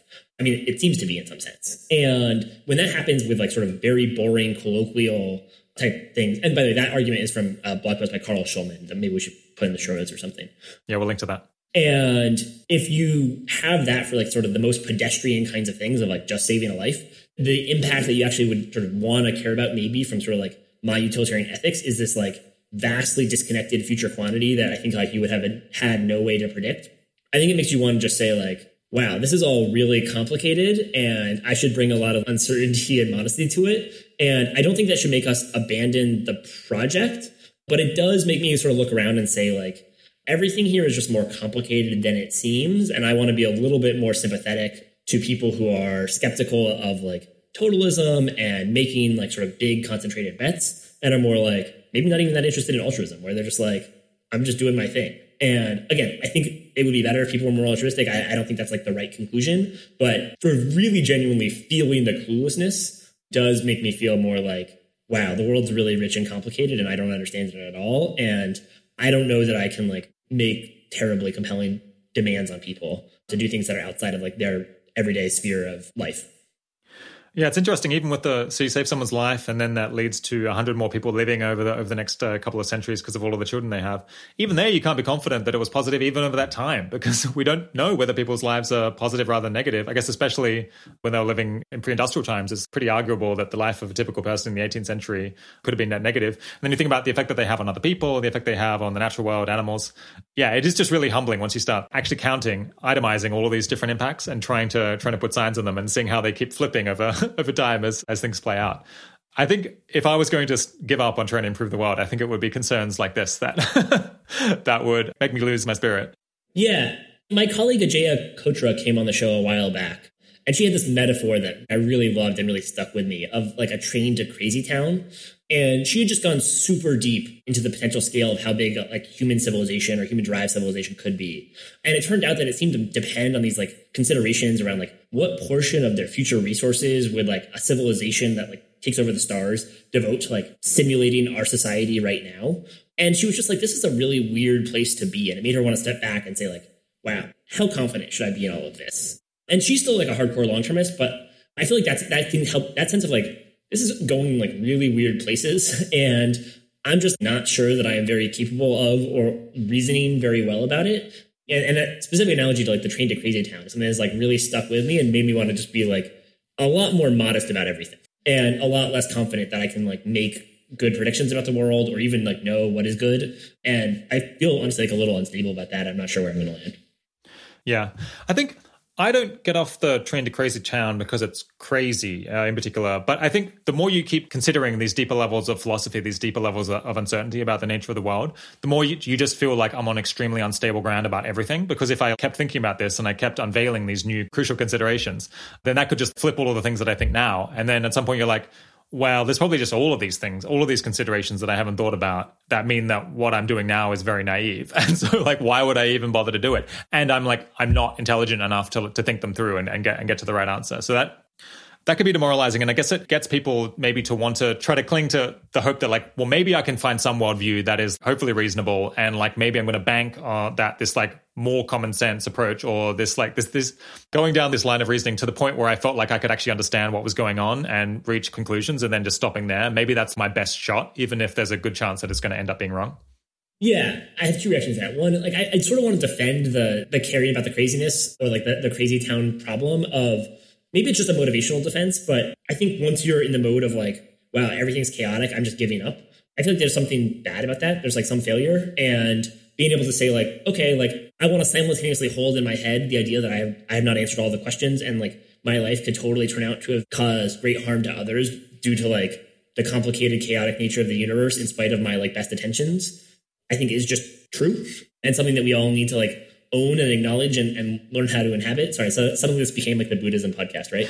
Yeah, but this has gone dark. I think it is true that we cannot in any way predict the impacts of our actions. And if you're a utilitarian, that's like a very odd, scary, complicated thought. But I think that in some sense, like basically like ignoring it and like living your life like you are able to preserve your everyday like normal moral concerns and intuitions, to me seems like actually basically correct. And again, I'm not saying that I don't want to say that this is like privileged normative terrain where like if other people don't have the same conclusions I do, they're wrong about it. But my take is that kind of going back and saying like, yeah, I'm going to rely on my everyday moral intuition that saving lives is good. And I'm going to keep doing that, even though I recognize the normative confusion of cluelessness, I think is actually just probably like good life advice. And I think it's kind of maximizable. Like I think if everybody followed it, it would be good. But I'm not saying that it's like philosophically true. Yeah, I mean, it's very practical and very appealing on a personal level. But of course, the problem is that the cluelessness bites there as well. You kind of can't escape because then you're doing this thing that you think is good, but then the whole point is that you have good reason to think that it will have significant effects, but then you don't really have very compelling reasons to think those effects will be positive. I think that's right. And I guess I think this came up actually in a previous podcast with you. It's like, you got to leave the house. And so in some ways, again, I think it's like this project of like thinking it all through should like destabilize you in some sense. And then it's just like, but actually, what are you going to do? And I think it would be a mistake to feel like either you're on like super high normative ground where like you have found the right answer. And like, I think the EA community probably comes across as like wildly overconfident about this stuff a lot of the time because it's like, we discovered these deep moral truths. And it's like, wow, we have no idea. And I think we are like all really like very much including me, naive and ignorant about what impact we will have in the future. And I kind of think practically like finding a place that kind of works for you and then ignoring it is like basically the right advice. Yeah. All right, let's slightly change gear and change tone for a minute and maybe go back towards a more affirmative case for global health and well-being. What are some examples of valuable feedback loops that you've observed that have helped people to have more impact than they might have if they weren't able to see what was going on? I think a really central one is just being able to see what works and then do more of it, which is kind of a funny low-hanging fruit. But I think often in other categories where like you don't even know sort of what intermediate metrics you're aiming for, you don't have that benefit. So for instance, the amount of resources flowing into cage-free campaigns in farm animal welfare has, I think, well over 10x'd because they were working. And it was like, oh, okay, we have found a strategy or tactic that works and we can scale. And I think that accounts for, a very material portion of the whole farm animal welfare movement's impact over the past decade. But if you were somehow unable to observe your first victories, you wouldn't have done it. And so I think that there's something about like literally the feedback loop of like knowing if something is making progress is a really, really important one. And also on the other side, like being able to notice if like the bets aren't paying off. So, we have a program that's focused on like U.S. criminal justice reform. And, we don't do sort of calculations for every individual grant necessarily. Like we make big bets on sort of Chloe, who leads that program. But if after like 5 years, like the U.S. prison population was like growing, we don't observe the counterfactual, but like that would raise questions for us of like, given sort of our cost effectiveness bar and the level of like reduced incarceration we would need to be hitting to make this sort of pencil compared to other opportunities for us. Being able to like observe the state of the world and say like, is the state of the world consistent with what it would need to be in order for these investments to be paying off is an important kind of benefit that you can get in the near-termist global health and well-being side that you can't necessarily get in the long-termist work, I don't think. Another one is just like really boring stuff, but like you can run randomized control trials that tell you like, okay, like the new generation of insecticide-treated bed nets is, 20% more effective because the level of resistance before to the old insecticide was reducing it by 20%. And you wouldn't have necessarily known that if you couldn't do the data and improve. And so none of those are necessarily order of magnitude kinds of things. But I do think if you think about like the compounding benefits of all of those and the ways in which basically like the long-termist project of trying something and maybe having like very little feedback for a very long time is like quite unusual relative to like normal human affairs, it wouldn't shock me if the like expected value impact of like having no feedback loops is a lot bigger than you might sort of naively think. That's not to say that long-termists have no feedback loops though. Like, they'll see like, are we making any intellectual progress? Are we able to hire people? Like, there are things along the way. So I don't think it's like a total empty space. Yeah. Long-termist projects are pretty varied in how much feedback they get. I mean, I suppose people doing really concrete safety work focused on existing ML systems, trying to get them to follow instructions better and not have these failure modes. In a sense, they get quite aggressive feedback where they say like, have we fixed this technical problem that we've got? Yeah, and I think that work is awesome. Like my colleague Ajaya has written about how like, she's hoping that we can find some more folks who want to do that kind of like practical applied work with current systems and fund more of it. And like that, again, this is just a heuristic or a bias of mine, but I'm definitely a lot more excited to bet on tactics that we've been able to like use and have worked before relative to kinds of models where it's like, we have to get it right the first time or humanity is doomed. I'm like, well, I think we're pretty doomed if that's how it's going to be. Yeah, I mean, that's This keeps turning into darkness again. But yeah, it is possible. You could imagine you're like unsure, is this a case where we have to just get everything right the first time and we're not going to have any feedback? Or maybe this is one where we can cross the river by feeling the stones. We'll like solve the technical problems as they come up. Even if you place 50-50 chances on both of those scenarios, you might just think, well, the first is a write-off. If that's the case, there's just almost nothing that we can do. So we should just bank on the second one and cross our fingers. In which case you are, again, working in an area where you can get at least a reasonable level of feedback. I guess within bio as well, imagine many of the grants that the bio team at OpenPhil is working on, they do get feedback on like, well, were these policies implemented? Like, has this technology actually worked? Do the machines, are they being bought by anyone? So there's a whole spectrum. And I suppose the global health and wellbeing stuff tends to be stronger on the side of getting feedback. Yeah, and a lot of what I would point to is I think that's really right. And the place where I think the feedback can be worse is when it's like, you don't observe whether you're sort of like progressing towards your intermediate goals. And so it's like, in biosecurity, maybe you could say like, okay, like we advanced the field of metagenomic sequencing and we're seeing more sequencers be used. But like, was your thesis that metagenomic sequencing was going to be able to reduce risk, correct? Is like a thesis that I basically don't see how you make good progress on. And again, it depends a little bit on your threat model. Like if your picture of the world is more like, in order to be more safe, like we have to be able to like be helpful in everyday use. And this goes back to the distinction you were drawing before between like, do you need stuff that's only going to be helpful for existential risks, or is it going to be in use every day? And I actually am like pretty sympathetic to the like, if it's not used every day, it's not going to be helpful kind of perspective. And so you might be able to observe like, is the sort of metagenomic sequencing apparatus that we invested in, is it being used for everyday diagnostic? Is it detecting new pathogens? And so like, I think you could have a sense that like, well, at least that part of the bet was on track, but we never observed the base rate of existential risk. And so the fundamental question of like, how much of it are we reducing feels like quite irresolvable to me. Yeah. So I guess there's two stages of feedback. One is like, did the project accomplish its immediate, intermediate goals, kind of the ones that you plausibly can see? And then the second step of, does that help?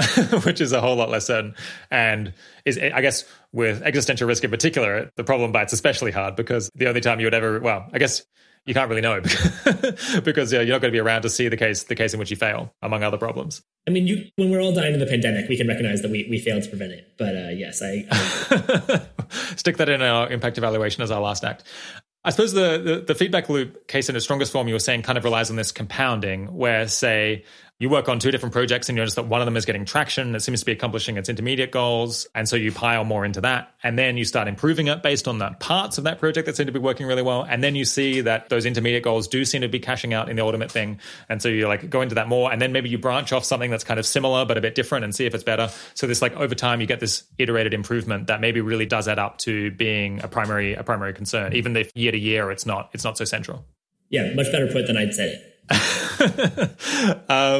Do you think the considerations in favor of global health and wellbeing approach are different when you're trying to dispense money as grants? And I guess especially when you have billions of dollars to get rid of, as opposed to maybe when you're just planning out your own career and you're gonna be there watching the whole thing over a 40-year period?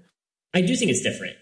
In a lot of ways, the career case for long-termism seems better to me. And I also think it makes sense for the EA community to be pretty invested in long-termism.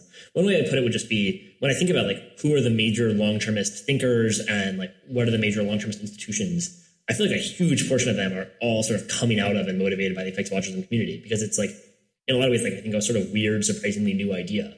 And so effective altruism is very important to long-termism in a way that for global health and well-being, scientific research for global health and global health funding itself and policy causes, like there's billions of dollars going into those things. They're already like existing large communities. And so I think that both gives you scaffolding for like good ways to spend money today in really concrete, helpful ways. And I think that does matter when you're trying to give away a lot of money, but it also makes it so that in some ways, I think sort of global health and well-being needs effective altruism a little bit less, especially in terms of like sourcing people for careers, than I think long-termism sort of needs effective altruism and needs EAs. And so I think that's a pretty important argument for like as an individual. Like I think if you have a career you're excited about that would be long-termist, I think that could be a really good pro.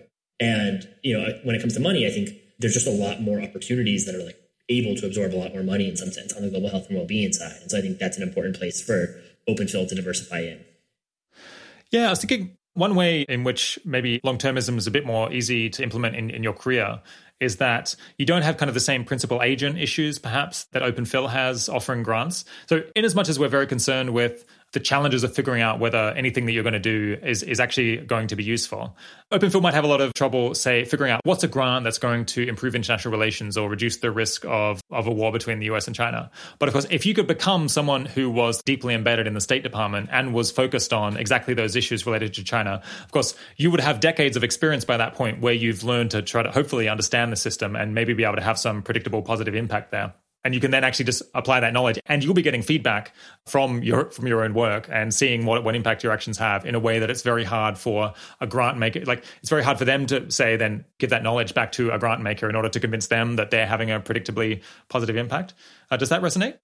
I think that's right, but there's a couple sort of countervailing factors that I would sort of want to weigh on the other side in my mind. So one is that careers are just really long, and the more sort of specialized your career is, I think the higher risk that you face, that basically like long-termist thinking will sort of leave you behind. And so, right now, maybe people are interested in international relations, but the probability that in 20 years, people still think that's like one of the top career paths for long-termists strikes me as, just given our maturity and where we are in the intellectual development and thinking through all these crucial considerations that we talked about, quite low. And so if you think that career capital in something you're going to develop is like highly specific, and the only case for it is like a pretty contingent long-termist case, I think that would make me really nervous, because a career is just like, it's a long thing and it's yours. And so it feels something to me where it's like, I'm a little bit more reticent to make it like sort of one big expected value bet with my career relative to money, where in my career, like I have to keep feeling enthusiastic. I have to keep going to work every day. And so it also feels to me like sort of personal taste is going to do a lot more work in career decision-making than I think you necessarily need it to do in donations, where A, it's obviously easier to diversify donations, and so you can do some of both. But B, I think people over the length of a career are pretty likely to flame out if they're not sort of like motivated reasonably intrinsically by the work that they're doing every day. Yeah, I think I agree with that. I mean, the argument relies on you potentially advancing your career to the point where you're a greater expert in the area than, say, OpenPhil is when it's making grants, which means that you have to stick with it for a long time, which is why I think we pretty rarely recommend that people go into some path that they're not excited to be in. So I guess I think of that as like a slightly orthogonal issue. One really important consideration that plays into OpenPhil's decisions about how to allocate its funding, and also really bears importantly on how the effective altruism community ought to allocate its efforts, is worldview diversification. Yeah, can you explain what that is and how that plays into this debate? Yeah, I think the central idea of worldview diversification is that the internal logic of a lot of these causes might be like really compelling and a little bit totalizing. And you might want to step back and say, okay, I'm not ready to go all in on that internal logic. And so one example would be just comparing environmental welfare to other human causes within the remit of global health and well-being. And, one perspective on environmental welfare would say, okay, like we're going to get chickens out of cages. And I think, I'm not a speciesist, and I think that a chicken day suffering in the cage is somehow like very similar to a human day suffering in a cage. And I should care kind of similarly about these things. And I think another perspective would say, I would trade an infinite number of chicken days for any human experience. I don't care at all. And if you just try to sort of put probabilities on those views and multiply them together, you end up with this really chaotic process where you're likely to either be 100% focused on chickens or 0% focused on chickens. And our view is that seems misguided, that, it does seem like animals can suffer. It seems like there's a lot at stake here morally, and that there's a lot of cost-effective opportunities that we have to sort of improve the world this way. But we don't think that the correct answer is to either go 100% all in where we only work on environmental welfare, or to say, well, I'm not ready to go all in, so I'm going to go to zero and not do anything on environmental welfare. We're able to work on multiple things, and the effective altruism community is able to work on multiple things. And a lot of the idea of worldview diversification is to say, even though the internal logic of some of these causes might be so totalizing, so demanding, ask so much of you, that being able to preserve space to say, like, I'm going to make some of that bet, but I'm not ready to make all of that bet, can be a really important move at the portfolio level for people to make in their individual lives, but also for OpenPhil to make as a big institution. Yeah, it feels so intuitively clear that when you're to some degree picking these numbers out of a hat, you should never go 100% or 0% based on stuff that's basically just guesswork. I guess the challenge here seems to have been trying to make that philosophically rigorous. And it does seem like coming up with a truly like philosophically properly grounded justification for that has proved quite hard. But nonetheless, we've decided to go with something that's a bit more like cluster thinking, a bit more embracing common sense and refusing to do something that obviously seems mad. Yeah, I think that's right. And I think part of the perspective is to say, like, look, I just trust philosophy a little bit less. And so the fact that something might not be philosophically rigorous, I'm just not ready to accept that as a devastating argument against it. And so the intuitive appeal of saying, like, look, there's no one worldview where this is the right reaction, but in some sense, it like is a good way to compromise across kind of incommensurate sorts of worldviews or incommensurate sorts of goods. I think there's something that's like correct about that intuitive appeal, even though I don't think I have a devastating argument about the reasoning there. But I hopefully that, even if you're like, a long-termist who's ready to be all in on long-termism, the appeal to like, how should we think about the farm animal welfare case might motivate you to see like, oh yeah, I get why some but not all is a like desirable place to be able to end up, even though the internal logic of any of these positions is going to say like, it's going to be very greedy. I'm going to say like, I want all of it and I round your thing to zero. And like, we want to do a bunch of these things that we think are really cost effective, really high impact ways to help the world, but we don't want to say, and everything goes to zero. Yeah. Yeah, to some extent, we don't have to go through everything to do with worldview diversification because fortunately, we covered that in quite a bit of detail with Ajay Kotra back in the episode that came out in January of this year. So people can refer back to that if they want a lot more information. I guess it seems like OpenPhil has three main worldviews that it embraces. One is human health and well-being, and then there's animal welfare, and then there's long-termism. I guess an interesting question is why not add more? Like, what's the limiting principle on this worldview diversification? Yeah, I think that's a really hard question. And I would say I'm a relative partisan of fewer is better, where, I think that there's a lot to be said for having a unified metric where you can compare things in one term and optimize and say like, I might not prioritize education because I think health is just consistently more valuable. And if you're so obsessed with worldview diversification or you're so ready to diversify it at any choice point, then I think you end up just like recapitulating the diversity of the world. And you're not able to have a perspective or an edge, really. And so where do you draw the line between too much or too little worldview diversification, I think is a really tough problem that I don't have any good first principles answers to. And I actually think we end up in like some pretty sort of post hoc places in some interesting ways. So like one of the things that the cause prioritization research team has been thinking through recently is that how should we think about the value of economic growth? Because I think there's a community around sort of like progress studies and that thinks sort of about the value of economic growth that says like, that's actually the key thing for humanity historically. It's the thing that has made the world go well, and we should be really excited about accelerating more of it in the future. And when we've tried to analyze like how good are the policies that could accelerate more economic growth, I think our current take, and my colleague Tom has been working on this and is planning to hopefully publish it later this year, is that you can actually end up very much like in the ballpark of sort of like normal global health and well-being kinds of priority areas, where it's like probably there's advocacy that you could do around economic growth that looks like it could compete with the Give All Top charities according to these estimates, but not necessarily like beat them. So it's like, it's in the mix, I think, according to like where our estimates are landing. And I think that's like a kind of attractive place. On the other hand, if you had a value that came out of that process that was like astronomically higher, where it's like anything you could do for economic growth is worth 1 million times saving one life today, I think we could be having a worldview diversification conversation about it and say like, okay, maybe we want to give economic growth 20% of the portfolio or something like that, right? Where it's like, it's between the farm animal welfare and the long-termism amount or something. And obviously that 20% is totally made up and uncertain. I don't have a rigorous philosophical defense of it.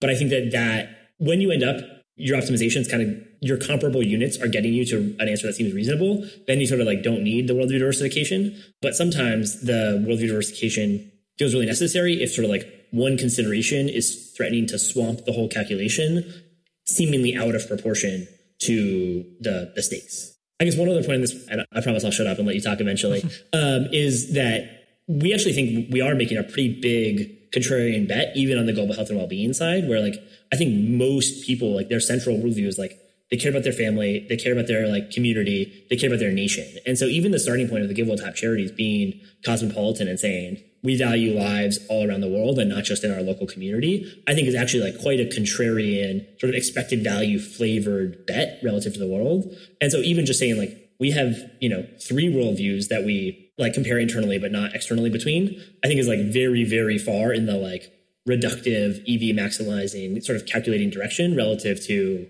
philanthropy at large, or just like how most people think about the world. Yeah. If you think that's contrarian, I've got some people you should meet, Alexander. I feel like that's the theme of this podcast. I'm like, I'm weirder than 99.9% of people, but not quite as weird as the last 0.1%. Yeah, it's I guess the what's the pettiness of small differences. Although it is interesting that these quite small differences lead to such different conclusions, which I guess is the whole issue, that the conclusions are so unstable based on like, do you go 99.9 or 99.99? I think that's another consideration that should make you sort of want to meta say, like, I actually think it's fine to sort of like follow your passion, follow like whatever feels compelling to you. I'm actually quite open to people like prioritizing that and going all in on it and not trying to sort of like hedge themselves in some big way. But I do want them to sort of like hold it a little lightly. And I feel like, yeah, it goes back to our conversation earlier about cluelessness. Yeah. Okay, we'll come back to worldview diversification as part of wrapping up on this section.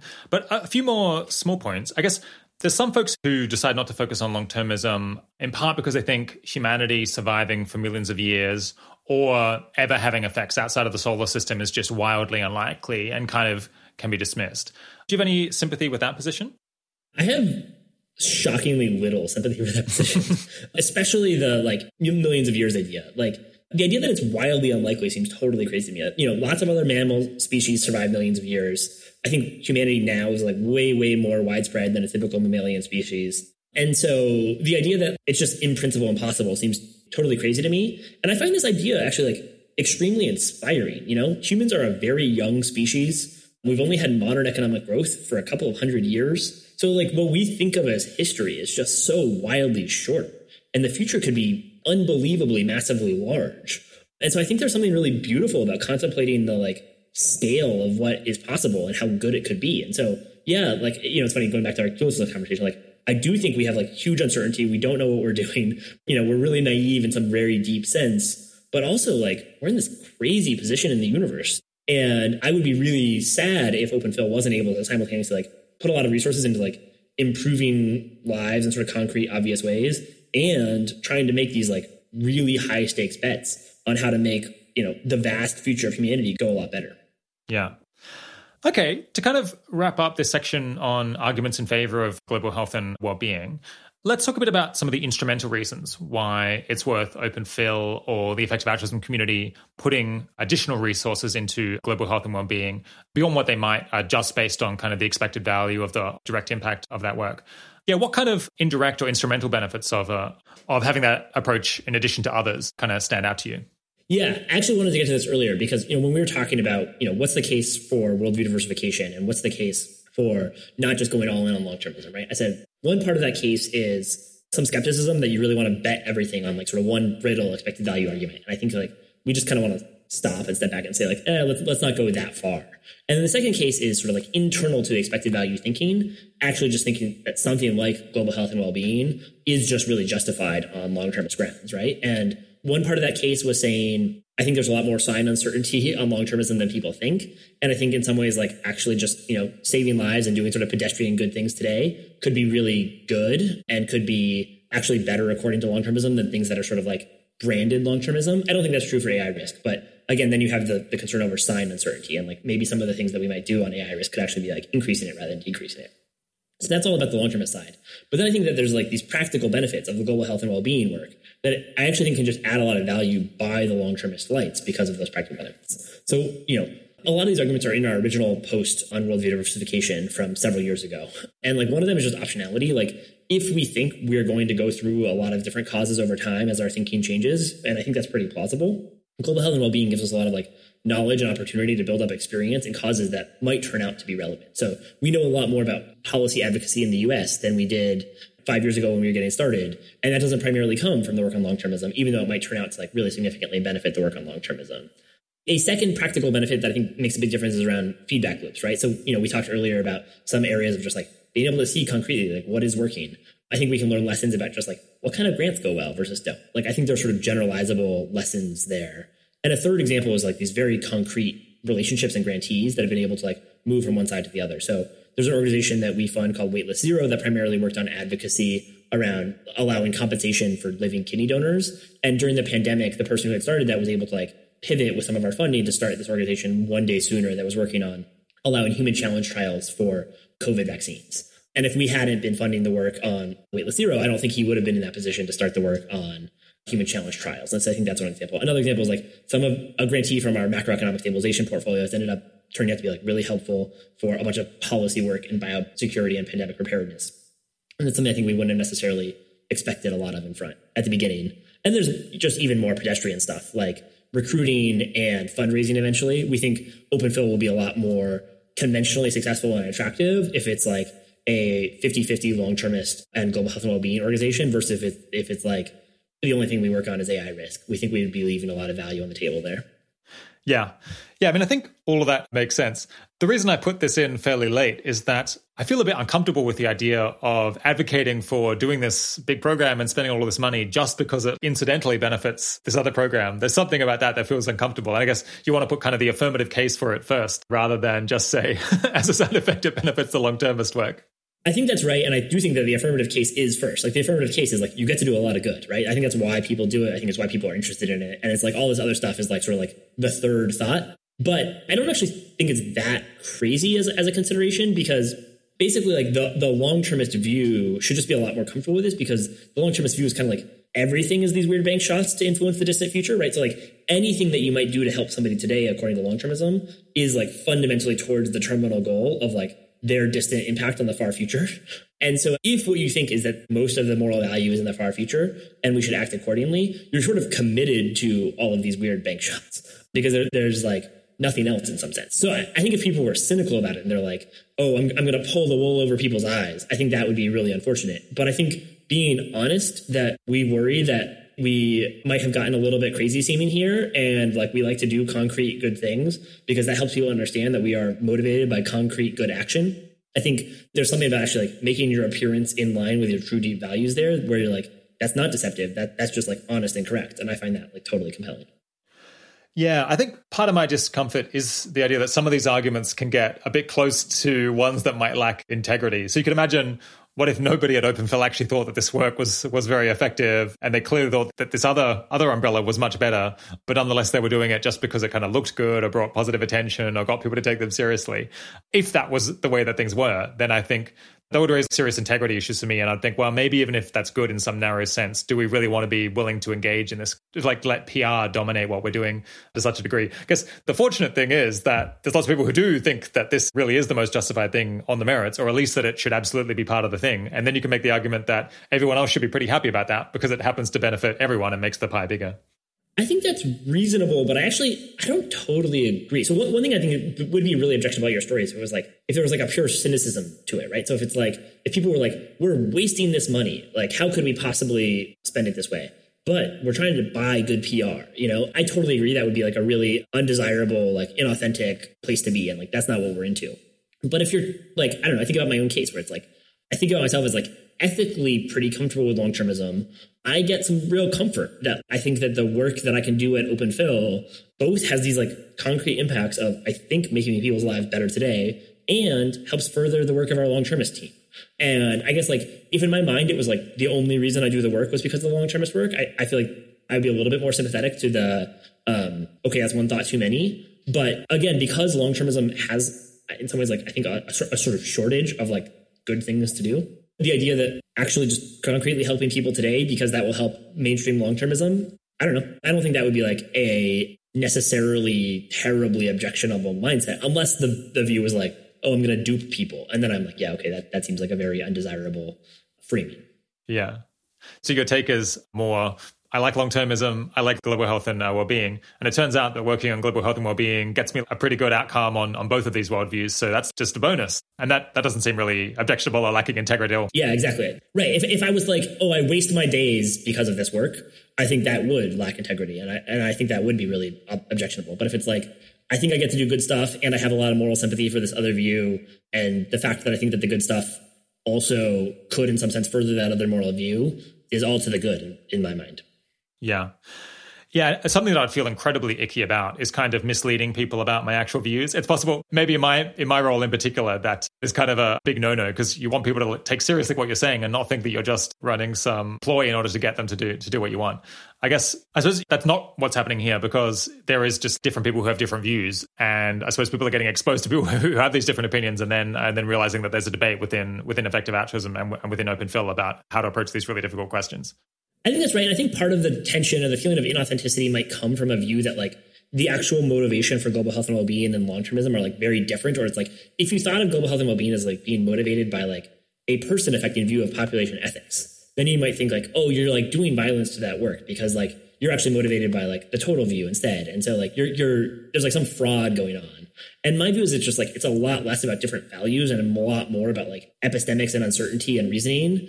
And so it's not like I'm like pretending to care about people dying. Like I super care about people dying and want to prevent it. And then I also have some sympathy for this view that's like, wow, the long-term future could be huge. And the fact that my position helps allow me to like marry those things rather than treat them as polar opposites is something that I actually think is like cool and good and unobjectionable. And I mean, I think that your point of like trying to be honest about this is actually like really interesting and challenging because, yeah, I mean, my perception, like I was pressing you on this earlier, right, is that for the people who are sort of, I perceive as like most deep in the EA community, and again, I have a biased sample studying in San Francisco, I think a lot of people are like super, super focused on AI.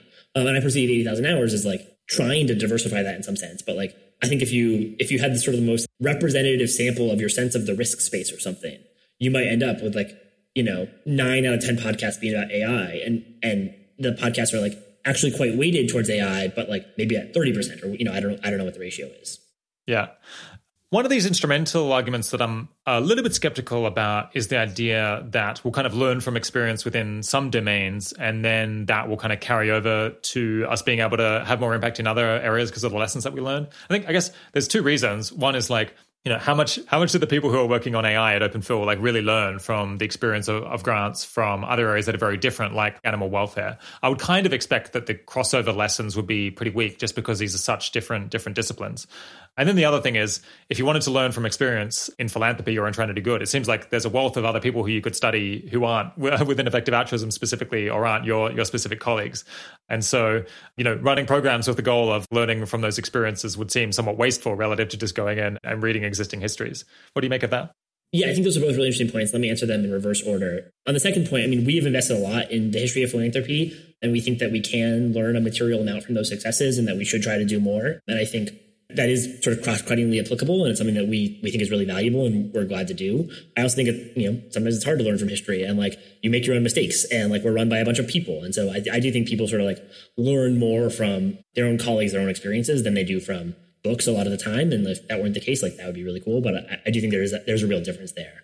And then on your first question, I think it's true that I don't want to overstate the degree of cost-cuttingness of lessons, but things like how do you do policy advocacy philanthropy really well? Like there's a lot of stuff at like that level of abstraction on tactics that I think actually are quite cross-cutting, and where now the long-termists are like trying to draw on some of that knowledge, trying to draw on some of those experiences, sometimes trying to draw on like literally like the same people or firms that we've used. And I think that they are quite happy to have those experiences to draw on. And so another way you might put it would be like, if you thought that every dollar of long-termism was like an undifferentiated equal level of cost effectiveness, maybe you wouldn't want to trade any of it off. But I actually think within long-termism, you should expect like quite steeply diminishing returns where like the marginal dollar is like vastly, vastly worse than the average, potentially orders of magnitude so.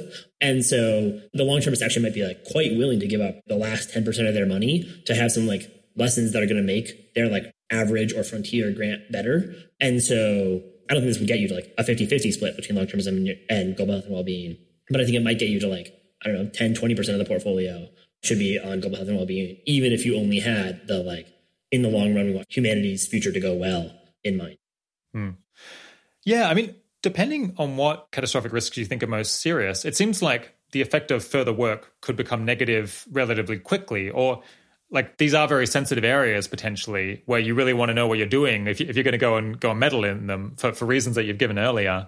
And I think that's one reason why you don't want people who aren't actually really interested in the topics or don't have suitable skills to be going in, because it's not as if it's like a really absurd tail risk to have a negative impact. It seems like that's entirely possible. And that's one reason why you might not want to just go in with billions and billions of dollars that you're trying to give away as quickly as possible, because you just end up funding things that are neutral or harmful.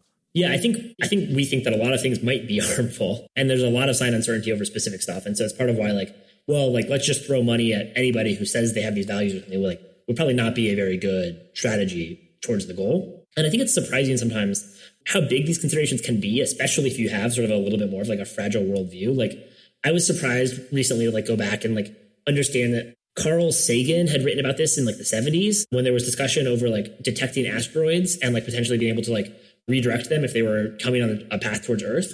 And he made this argument that like it's fine to invest in detection, but we should really not build the technology to be able to like redirect an asteroid's path, because the base rate of risk is so low that it's just vastly more likely that if you had that technology, you would use it to like extort richer countries or something, or like just threaten the world with a doomsday cult rather than like be able to prevent the base rate. And I think that like when you think about analogs to biorisk and arguably maybe to some forms of AI, like these might be like weird enough, esoteric enough kinds of considerations that even just raising the alarm could end up sometimes being like net harmful. And that's something that my colleagues do think a lot about, but I don't know that has necessarily trickled down into the rest of the EA community. And I think that the way in which that will interact with an expected value calculation, where like uncertainty will make you want to regress your estimates, I think can help you understand why like expected value wise, you could still end up thinking that like, yeah, a lot of global health and well-being might be desirable because of just how much uncertainty you have.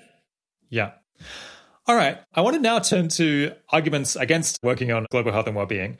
I had a bunch of arguments that I was potentially going to make, but I think it seems like you just have such a balanced perspective and you're aware of the arguments on both sides that I'm kind of actually just curious to probe your thinking. And especially here, earlier you were saying it sounded like you were kind of skeptical about the broad long-termist work, but that you're more excited about some of the targeted long-termist work. So I'm keen to hear kind of the affirmative case in favor of that, given the things that you know from your work. Yeah, I mean, I'm really very glad that OpenFill does some work on AI risk. I always worry that like, this is not my area. I don't understand it. I could just be like terribly painfully confused. But the fact that we're able to spend some of our resources, and also like my colleagues do know way more, on this like looming change that's coming, seemingly very plausibly this century, to like the vast future of the universe, to me feels like a huge, huge deal. And I'm really glad that we're able to devote work to it. I think the big question is like, what can we do to make it go better? And I sometimes feel like there's a little bit of a like some disassociation between like the big philosophical case for like why we care so much about it and why the stakes are so high, which I buy. And then like in practice, somebody's like, yeah, I'm going to train a language model to reliably not swear. And I'm like, and it's not to say that there's no deep connection. I think it's just, it's hard to have the same like, wow, this is the world's most important thing when you're training a language model to not swear. It's not to say it's not. I don't know. But part of what I like about the diversity of our work is that it lets you feel like you can do some of that and some of these other things and still be making concrete progress. What stuff are you most excited about that's outside of the global health and well-being bucket? It sounded like some of the targeted AI work you think could just end up being incredibly important to how things go. Yeah, absolutely. And I'm really glad that we're able to do it. We also invest a lot in growing the EA community. And I think those are good investments. Like, I feel pretty good about that community. And I think that like the idea of being able to like get people to like take impact seriously in their careers and donate more are things that I actually see a lot of value in. And I would like to disseminate more. And then the biosecurity work, I'm a little bit less up to speed on. And so I don't feel like I have as good of a picture of. But again, like the philosophy, coming out of COVID, I think that the case for why this might be a high expected value work feels like, I think, a very intuitive idea to people. And so honestly, yeah, we talked about this earlier, but like the biggest thing on long-termism is like, I totally buy the appeal. And it's just cluelessness that makes me uncertain about it. And I think that also makes me like somewhat uncertain about a bunch of the global health and well-being stuff too. Yeah. So setting aside AI and bio for a second, I guess earlier I slightly put you in a corner where you were strongly encouraged to diss kind of the other long-termist concerns like international relations or decision-making. Is there anything in that kind of more general world improvement or other long-termist interest areas that you think kind of is promising and you would like to see people explore, whether there's something great to be done there? Yeah, absolutely. So yeah, I think I'm like nervous about some of the fuzziness aspects of some things like improving human judgment or, improving international relations. And I think that might end up in a sort of bad part of the solution space, according to me. But I'm super excited about long-termism as an idea. And I think trying to come up with really concrete, sort of robustly good proposals for like other long-termist ideas that are beyond AI risk and bio risk is a really promising, interesting area. And so one issue is that I don't have enough of a view on the risk profile myself to say like on the margin, should even more X-risk motivated people be going into AI than currently are? But I think that the case for OpenFill to spend more money on long-termism might actually be a little bit stronger if the set of problems that the long-termists are working on was a little bit wider or more diverse. Because the more it's like one or two concentrated bets on like AI and bio, the more it feels like, okay, we want to put into these bets, but we want to hedge those bets. We want to do some other things first. But if it were like, actually there's 10 different uncorrelated causes for long-termism that all look like they're good, and some of them you can make concrete, measurable progress. Like, I think that the case that you don't want to just bet on this one worldview would get a little bit weaker, because like you would have a lot more like internal benefits of diversification, where you'd be learning lessons, you'd be recruiting different kinds of people, you'd be like meeting different people in the world. And so I like the idea of long-termism sort of growing and being a bigger tent as a community. I think those are good. It's just, I kind of feel like the things that get classified as broad long-termism right now often feel to me like they're just so fuzzy that I'm not sure that how to engage. Yeah. It was a little bit depressing earlier, but let's re-engage with the cluelessness concern briefly. I feel like maybe I didn't back long-termism enough earlier, because I was just letting you lay out your view. But if we take cluelessness quite seriously, if we try to put that hat on, I suppose what could we then do? Like, what hope can we grab onto? And it seems like one approach would be to say, I'm going to bank on the idea that a really crucial time is coming quite soon. And so I'm going to be able to understand that situation and actually influence it, because it's actually happening. Like, most of the decisions are going to be made now. And this is kind of the AI story, where you're like, well, the future at some point is going to become more regular and predictable. And like, what if that is going to be put into motion quite soon? Then I might know the people or the organizations that are involved, and I can try to influence that in the normal way. I suppose you have unintended consequences there, even when you're just operating in a normal life, but they might not be so grim as trying to create a series of consequences that play out over hundreds of thousands of years. Another approach might be to, and I think Bostrom has this really excellent presentation on this from, I think, back in 2014 or something, which I think was seminal at the time, and maybe we just haven't managed to actually advance this research agenda very much.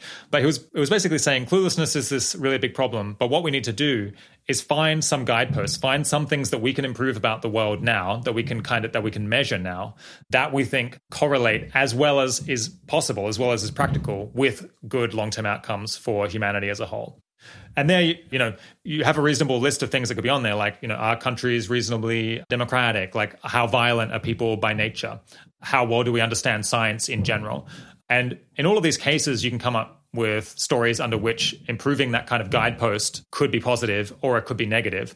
But the philosophy was like, surely we can find something that we can influence it, some like measure about the nature of the world and how humanity is doing that is more likely to be positive than negative, even if we're still going to be quite unsure. And then that's the thing that it will be most impactful to push on from a board point of view.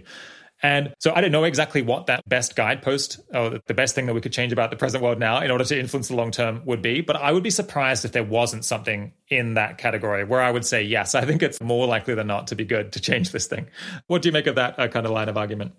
Yeah, I guess I'm open to that. I'm skeptical that we can really reason well enough about the future that we can get to like more than like 50 plus epsilon % like directional confidence, sort of. So I don't want to be a nihilist about it. Like, I think the future of humanity is so important and so big, or hopefully so big, that people making these like crazy bets about how they try to influence and make it go better is a really good thing. And I don't want to talk your listeners out of doing that. I think it's like, there's like a ton morally at stake. And if people feel like they can have good, meaningful lives, like trying to pursue these probabilistic bets, I think that's healthy. And then I guess I kind of just, it's almost like an attitudinal thing. Like, I want people going into that with a sense of like, it is vastly, overwhelmingly likely that the channel through which I imagine impacting the far future is like totally misguided. And that's not to say that they shouldn't take the action. I actually think maybe people should even be like willing to make like vast personal sacrifices to take those kinds of actions, because the expected value could be so high. But I think that there's something attitudinally around like really inhabiting and recognizing how overwhelmingly likely to be like wrong and naive we are when we like try to like shape the future a million years in the future. That makes me want to say, not that we shouldn't try it, but that like we shouldn't bet everything on it, and that we should sort of bring the right attitude of modesty and uncertainty to that work. Because I just feel like if you looked back and tried to play forward, like how much can you predict history? I think you'd be really bad at it. I think how like we're really bad at like predicting international relations. I think there's just like so much contingency. Not to say that we shouldn't do things or that like they always end up being worth zero, but that appreciating that contingency, I think will like push back against a bunch of forms of fanaticism. Yeah.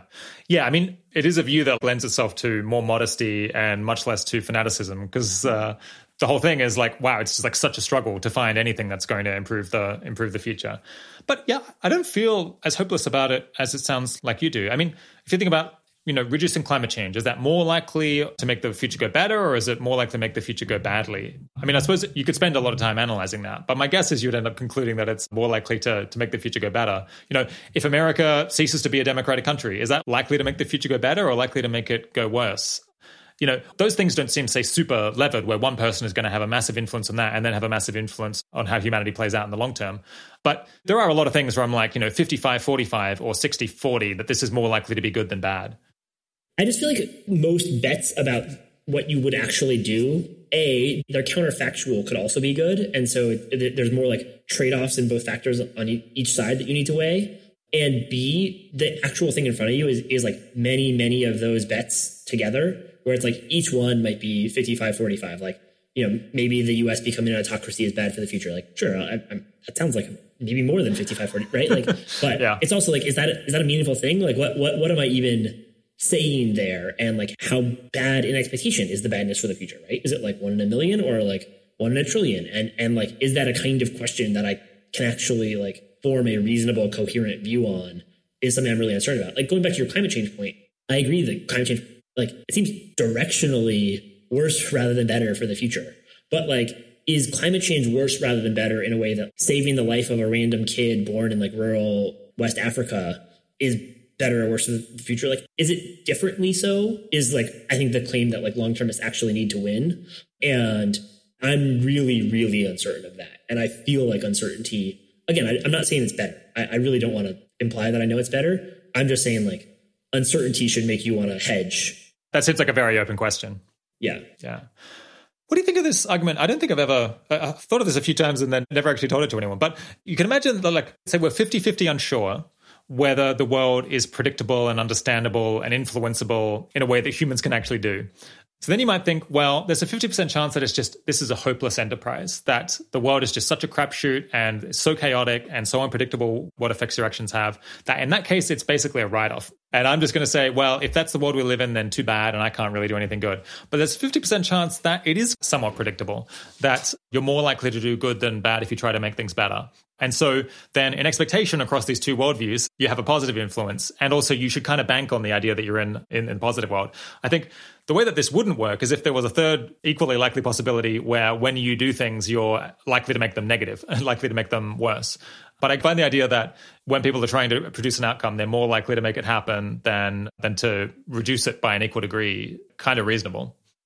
I think it's a good example of a prior that seems like very reasonable in normal situations. And like when you're worried about anthropogenic risks to humanity, like an extremely bad prior, honestly. But just to be clear, like I wanted to go back and agree with like your first 2 points where I'm like, on the one hand, like very glad that people do a lot of long-termism, even though I think the right attitude is like deep uncertainty and self-skepticism. And I really don't want to expected value over like the claimed impact, where it's like, I feel like long-termists will often sort of gesture towards these claims of like, well, if we're right, then like it's like, 10 to the 40 stars that we're going to, take over and populate in the future. And once you start to try to reason about that in like a sort of explicit expected value kind of way, that number just like so dominates everything else in a way that I think is actually perverse, because like all that happened is somebody said something, like there's no, I think, deep truth trackiness to these sorts of claims. And so I don't want to be so deflationary about it that people walk away and are like, wow, nobody should be long-termist. I'm like, I think long-termism is great. I think more people should be long-termist.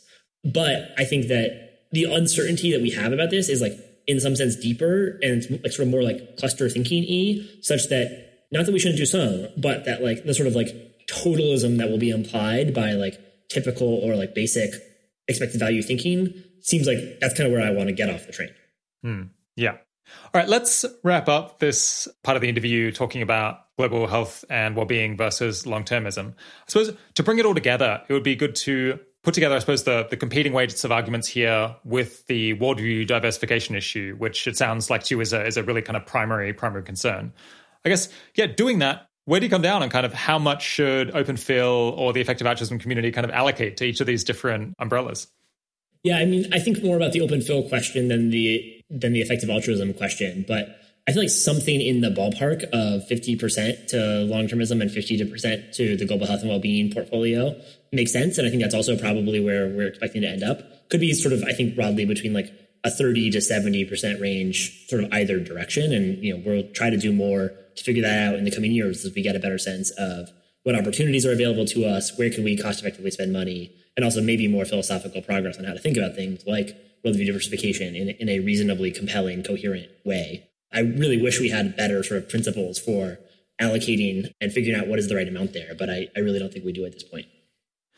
Yeah, it's interesting. I saw this survey from last year that was aggregating a bunch of different sources on giving among effective altruists. And I think it concluded that about 2/3 was going to global health and well-being and about 1/3 to long-termism.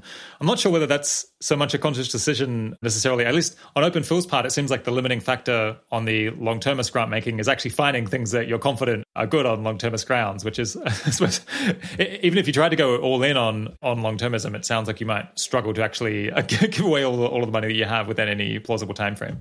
Yeah, both sides of Open Phil are still growing and are like well short of where we should be spending, sort of given our planned budget allocations. And so we're overall trying to figure out like where can we spend most cost effectively going forward. And that's true on the global health and well-being side and the long-termist side. But I think global health and well-being is sort of closer to where it needs to be in some sense, whereas the long-termists have a lot more growth ahead of them that I expect to be sort of associated with trying to figure out more about the world.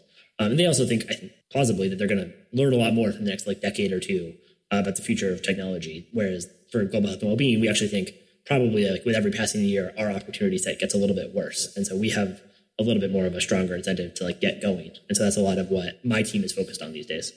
Yeah, that makes sense. So it sounds like the baseline is something around 50-50, but it could go, 30-70, 70-30. What kinds of things could you learn or could Open Phil learn that would potentially shift that one way or the other? Yeah, I think a couple things. So one would just be, are we finding good opportunities on either side?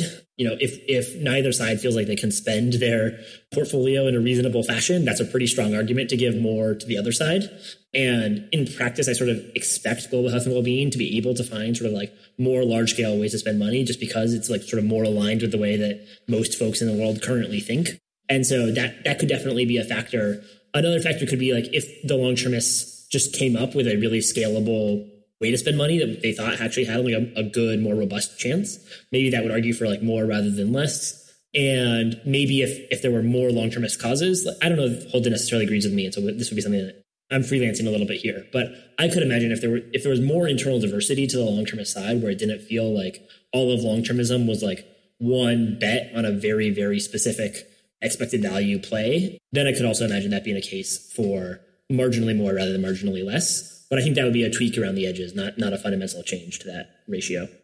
Yeah, I guess an interesting phenomenon that's different between grant making versus career planning is that if you kind of set out to have a career that has an effect on the very long-term future, in a sense, you're doing something that is going to develop over 40 years' time. So you have potentially quite a while to see this space grow and to like rely on later research on what's going to be useful. But that doesn't really help Open Phil make grants right now. That maybe suggests that the program as a whole might flourish and find more really useful ways to allocate grants in coming decades. But maybe kind of the fact that the area is young is more challenging for present day grant making than it is for like long-term career planning. I think that's probably right. Although I think of it as also a big problem for long-term career planning. So you might have more insight as to how to do that well than I do. I kind of worry that, we're starting off. So we're so early in this, we don't know so much. And so I guess it just makes me really, if I were planning my own career, and I were a dyed in the wool long-termist, I think I'd be really emphasizing like optionality and just trying to do things that would be like relatively robust and scalable, because I personally, as Alexander, really expect the long-termist best recommendations to change. And so I think doing something that's like somehow going to be like robustly useful for long-termism or a skill set that would allow you to be useful in the future feels to me like something that's at stake there. And it's harder to do as a funder because it's like, what is robustly useful? Like we try to like invest in research. I guess keep the money in the bank. Yeah. Which I mean is implicitly what you do when you're not spending it. So yeah, absolutely.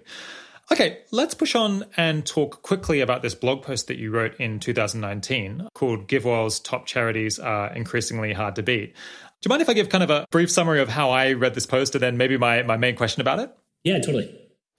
So as I understood it, basically it was saying Open Phil has been making grants to, reliable, proven GiveWell charities for a while, things like the Against Malaria Foundation, which distributes bed nets. But it's been hoping to maybe find things that are better than that by using science and politics and maybe other methods to get leverage. And so it's been exploring these new approaches, trying to find things that might win out over helping the world's poorest people. And you'd been doing that by working on scientific research and policy change in the United States. But the leverage that you'd gotten from those potentially superior approaches was something like 10 to 1,000, like probably closer to 10 than 1,000.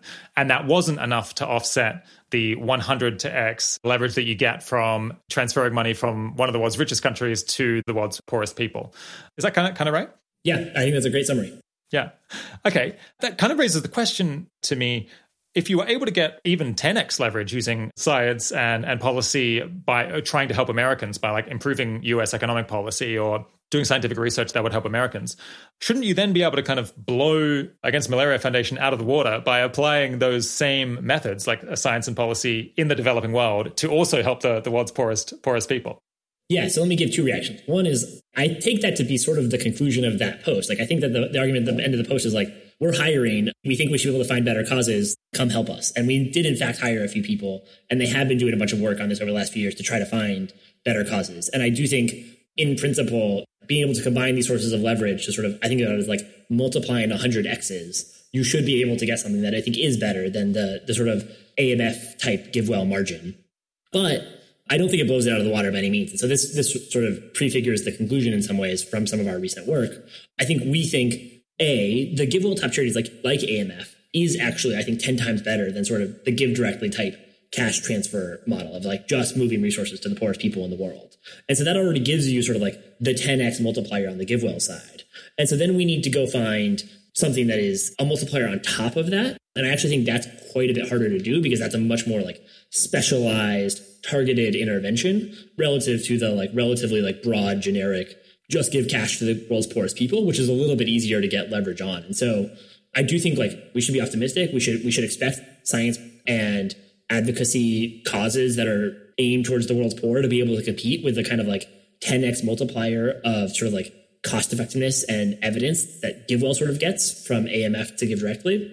But I'm uncertain to skeptical after a few years of work on this that we're going to be able to blow it out of the water.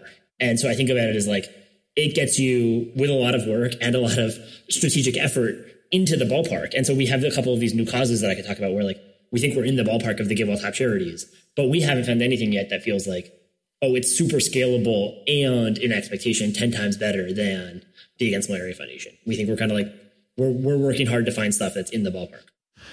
Yeah, it seems like if distributing bed nets is something like 10 times as good as just giving people the equivalent amount of cash, shouldn't you then be able to get leverage on top of that by lobbying governments to allocate more aid funding to malaria prevention, including distributing bed nets or doing scientific research into, malaria vaccine, which I guess it seems like there's a pretty good candidate that's come out recently that might really help us get rid of malaria completely.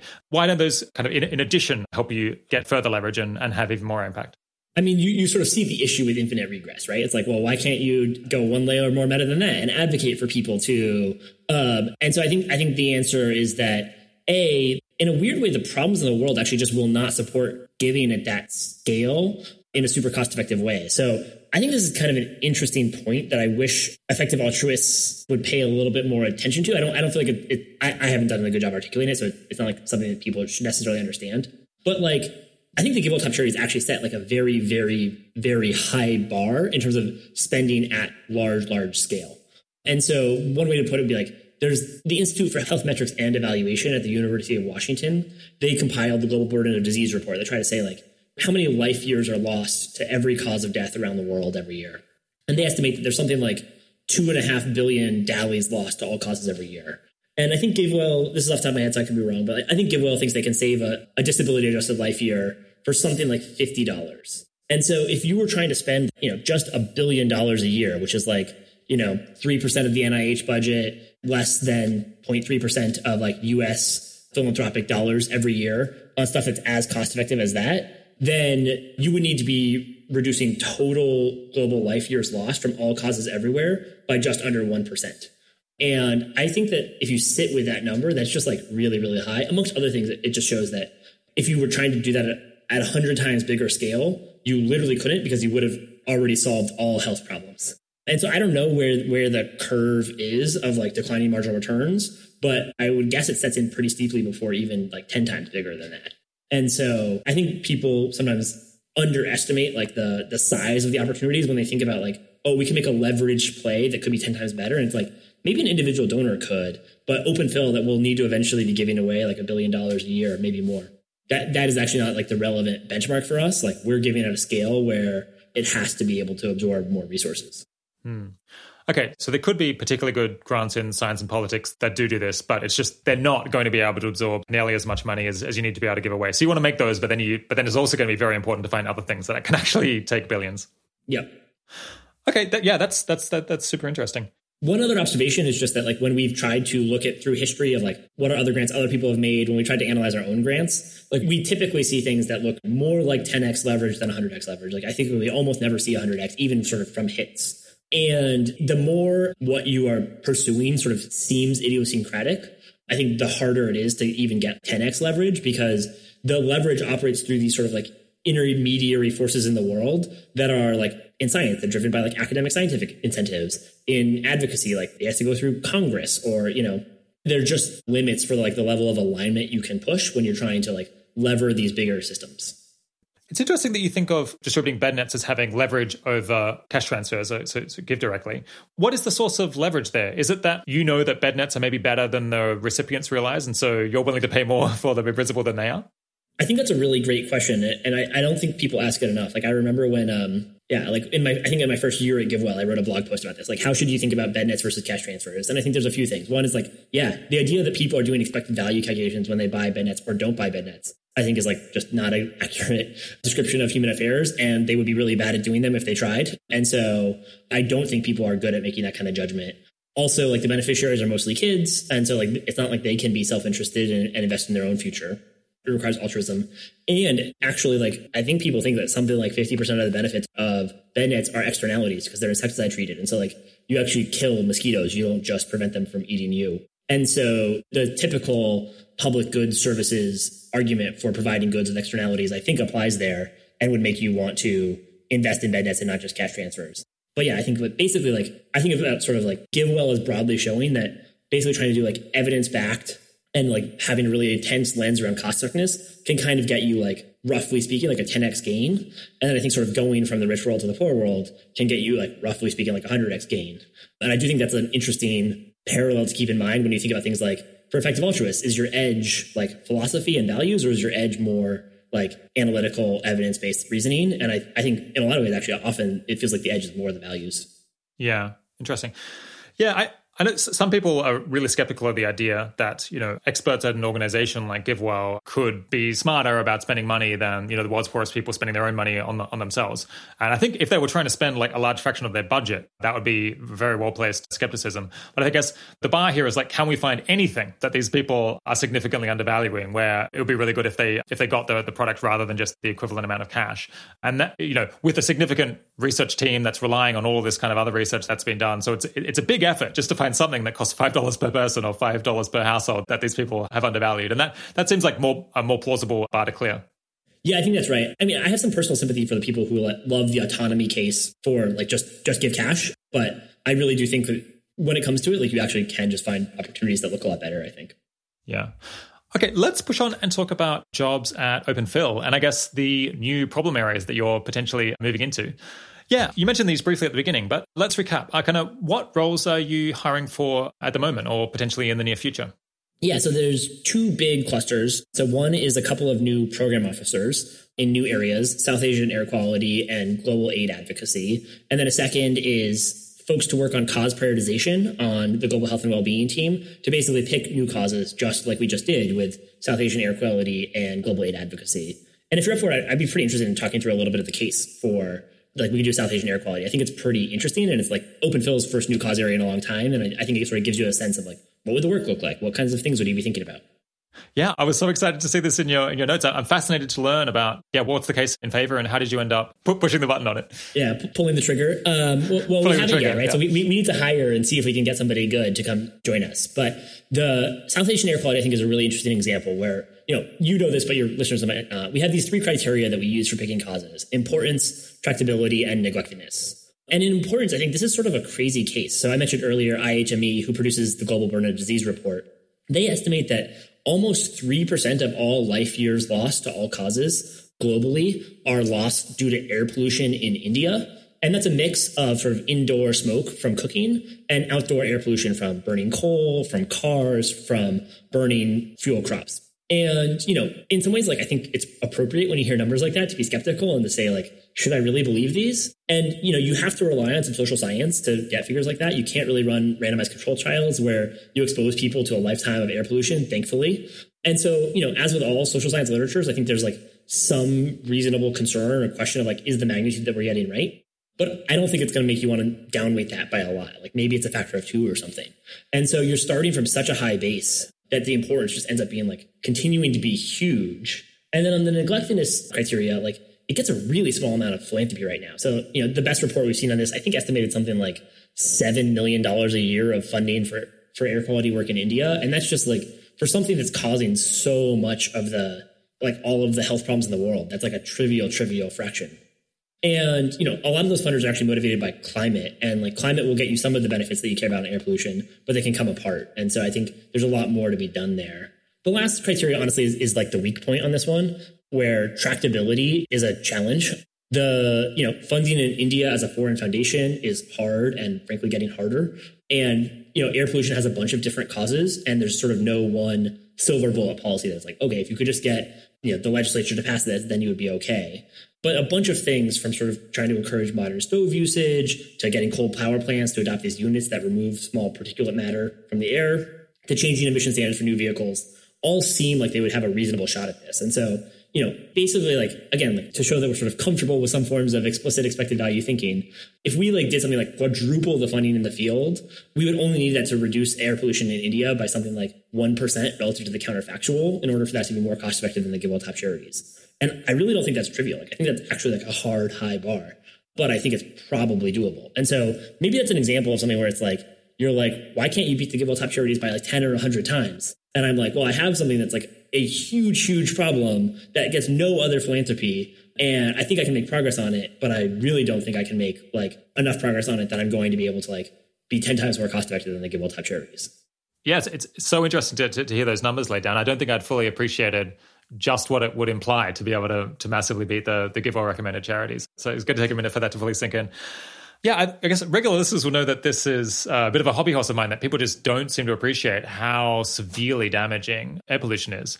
How much did you spend time critiquing these papers? Because I guess my understanding is that people have come at this from different fields using different methods, and they just keep finding that serious air pollution, especially for children, it causes people to live less long, and it also seems to cause serious problems with education and productivity. That people find it harder to work and get things done when there's air pollution all around them. Yeah, so we have not gone deep on the education and productivity and sort of intellectual cognitive literature. We really came at it from a health perspective. And I think that there's especially for sort of acute health problems, there's just very, very good evidence from a ton of different settings showing that, especially sort of young kids and older adults suffer from acute problems when air pollution is really bad. It's harder to get good evidence on the chronic problems because you just don't have the same high frequency variation. And so how bad is it to be exposed to, 70 of these particulate matters versus 10 over decades is a hard problem to study. But our read on the research from, again, a bunch of different sources is that it looks consistent with the numbers that basically the Global Burden of Disease type report is using. One challenge, one area that I wish there was a little bit better work or was a little bit more compelling is animal models. It really does feel like you should be able to just basically expose rats to a lot of particulate matter and see if they die more. And my impression is that had been done sort of in an older generation of literature, and they had not found necessarily big lifespan effects. I don't think you should think of that as decisive because rats aren't humans, our lungs are actually different. As I understand it, that's even true of cigarettes. This was actually one of the defenses used, was that it seems like cigarettes don't harm rats as much as they harm people. Oh, that actually makes me feel a lot better. So I'm glad to know that. Thank you for telling me that. I did not know that. So I'll go chase that up. But remember, listeners, smoking is very bad. But you do see a bunch of animal evidence that it causes specific problems like atherosclerosis, lung problems. And so even if you're not seeing animals recapitulating the lifespan effects, I think we do see some biological evidence that these are plausible channels. So I think overall the case just looks really strong. And you see some of this research from the US where it's strengthening air pollution standards actually more than sort of paid for in a regulatory sense a bunch of Obama era climate regulations, because it was just coal plants kill a ton of people and we place a high weight on the value of statistical life. Yeah. Just quickly, like what kind of grants could you imagine them making? Yeah. So, this is where the hire becomes really important. And like, we want to hire somebody who knows more about this field and is better connected than we are. So we don't totally know yet. But the one grant we made so far is to pay for sort of a lot better low cost monitoring, these like relatively cheap system, like sensor systems that can be deployed across India and give people just like a very rough, quick sense of like, what's the weather like outside? And I think they're literally from, I'm blanking on the name of the website, but it's like the same website that I would check when like during the fires in California to like see like what are the cheap sensors that my neighbors have. So it's an academic partnership with some Indian universities and UC Berkeley. And that monitoring is like one aspect of the problem. Then there's a bunch of like trying to source like what are actually like breaking down all the different causes of this. So then you can try to have like relevant policy solutions. Actually paying for these scrubbers for coal plants, I think it'd be unlikely that we literally pay for them, but you could advocate for like the enforcement of the actually existing regulation that says they're supposed to have these that prevent coal emissions. And so there's just a bunch of things like that of like a lot of it would end up being like advocacy, technical assistance, training, monitoring. And it's a tough, multifaceted problem. So I don't think it would be trivial to make progress on it, but it seems like a swing worth taking to us. Yeah. The other new program you're probably going to launch is global aid advocacy, right? Yeah, that's right. And the basic idea there is very much inspired by this leverage point. It's to say, look, we think we've been able to sometimes influence state legislators on criminal justice policy. We've sometimes been able to move macroeconomic policymakers. Let's focus on trying to get more and better aid spending from rich countries. And so I think like exactly the sort of logic you were pushing earlier is the logic here. And, the Gates Foundation funds a lot of stuff in this space, but we're not sure that they've necessarily like exhausted all of the options. And so we do think that there's room to grow and room to do more. And that's a space where it is a bigger space in the world. Like there's probably a couple $100 million a year of spending from sort of philanthropic spending to try to do this kind of advocacy. And we don't want to just focus on the US necessarily. I think Europe, obviously like there's been a fairly active debate recently in the UK about this, and some maybe emerging donor countries like South Korea or Japan where there's less history could all be interesting places to try to like fund advocacy for more and better aid. Yeah. I love to see it. I love both of these programs. It's interesting. I've spent all of this. We've slightly had this thing where I have to act like I'm not excited about global health and well-being stuff. But I just, whenever I see breakthroughs in this work, like, yes, they're going to send a whole lot of aid on really good stuff. Or I was just so happy about the malaria vaccine breakthrough earlier this year. And also just the fact that there's so much damage done by this pollution and no one's doing anything about it drives me crazy. So seeing someone go into it, I'm just like, yes, humanity, finally. Yeah, that's exactly right. I think that's a lot of the heuristic that is partially driving us of like, we should be able to make progress on things. The malaria vaccine one is super interesting, by the way, where I think some of the people we've talked to are like pretty nervous about how scalable the vaccine that recently made headlines was. It's like, it requires 3 doses. I think it's pretty hard to scale. There was something with the way it was tested that was like maybe the ideal time to test it. So I'm not actually sure that one is necessarily going to be a huge breakthrough. But from what we've heard, like mRNA vaccines basically, as have been developed for COVID and have had a huge impact and been de-risked, people are pretty optimistic. And they think you might be able to make like some next generations of vaccines that will just be like vastly more effective. And I think it's like, what a cool synergy and breakthrough that like, COVID will have like accelerated that new technology to have such a big impact. Yeah, absolutely. Just while we're on these 2 new programs that you're probably going to launch, I guess, one of the most requested audience questions was like, why doesn't Open Phil fund X or Y or Z? My favorite thing. Maybe the most common one that I've heard is why doesn't Open Phil fund more work on mental health? I guess most speculatively, perhaps, things to do with psilocybin or cutting edge treatments that might really be valuable for treating serious mental health issues. Yeah, do you have any comments on that? Yeah, so historically, Good Ventures actually had done a little bit of work on sort of like the psilocybin and MDMA and funded some relatively early research and some of the clinical trials that folks have done there. I actually think that field has just advanced a ton, and now there's a lot of like commercial funding. And so I think on the margin, it's less obvious to me that like a ton of philanthropic funding is needed going forward. That's not to say there's not stuff to do. We haven't kept up with it actively, but I think it is a case where it's like pretty interesting to see the progress. And I think it's a pretty cool example of progress that has happened. On the mental health, I think it's on our long list. And so if anybody wants to join our cause prioritization team to help us work through more things, I think that there plausibly are good opportunities there. I guess the one thing I would gesture towards is basically, again, bed nets are really, really cost effective. And so if you can save a life so cheaply, it can be hard. Like mental health is often just like not as well understood. The interventions are often like not super effective, sometimes quite expensive. And so the relative cost to improve things relative to just like letting somebody live and grow up and take a shot can often be pretty high. And so it's not to say that we shouldn't do more on mental health. We're interested in doing more. We're interested in understanding more. But it leaves me I'm not like super optimistic that we're going to find stuff that we think is more cost effective than the global top charities there. Yeah, interesting. I suppose it has to be perhaps apps that can be delivered at massive scale for almost no marginal cost. Or I suppose if SSRIs work reasonably effectively, they cost cents per day, I think. So maybe you could get some traction there. And I guess some people kind of make the case that depression is actually or severe depression is significantly worse than death, at least like on a per day basis. And then maybe that will give it a slight edge.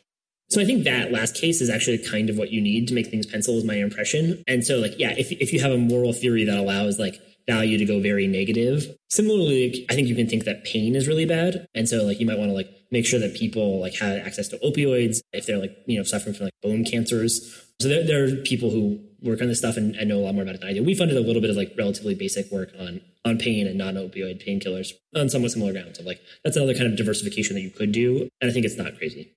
Yeah.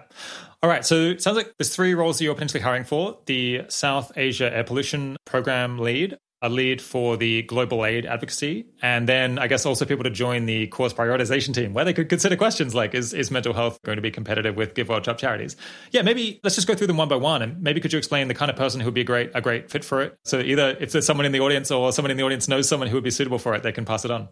Yep, that's awesome. So on global aid advocacy, we're looking for somebody who probably has a lot of experience in India. Or sorry, I said global aid advocacy, but I meant South Asian air quality.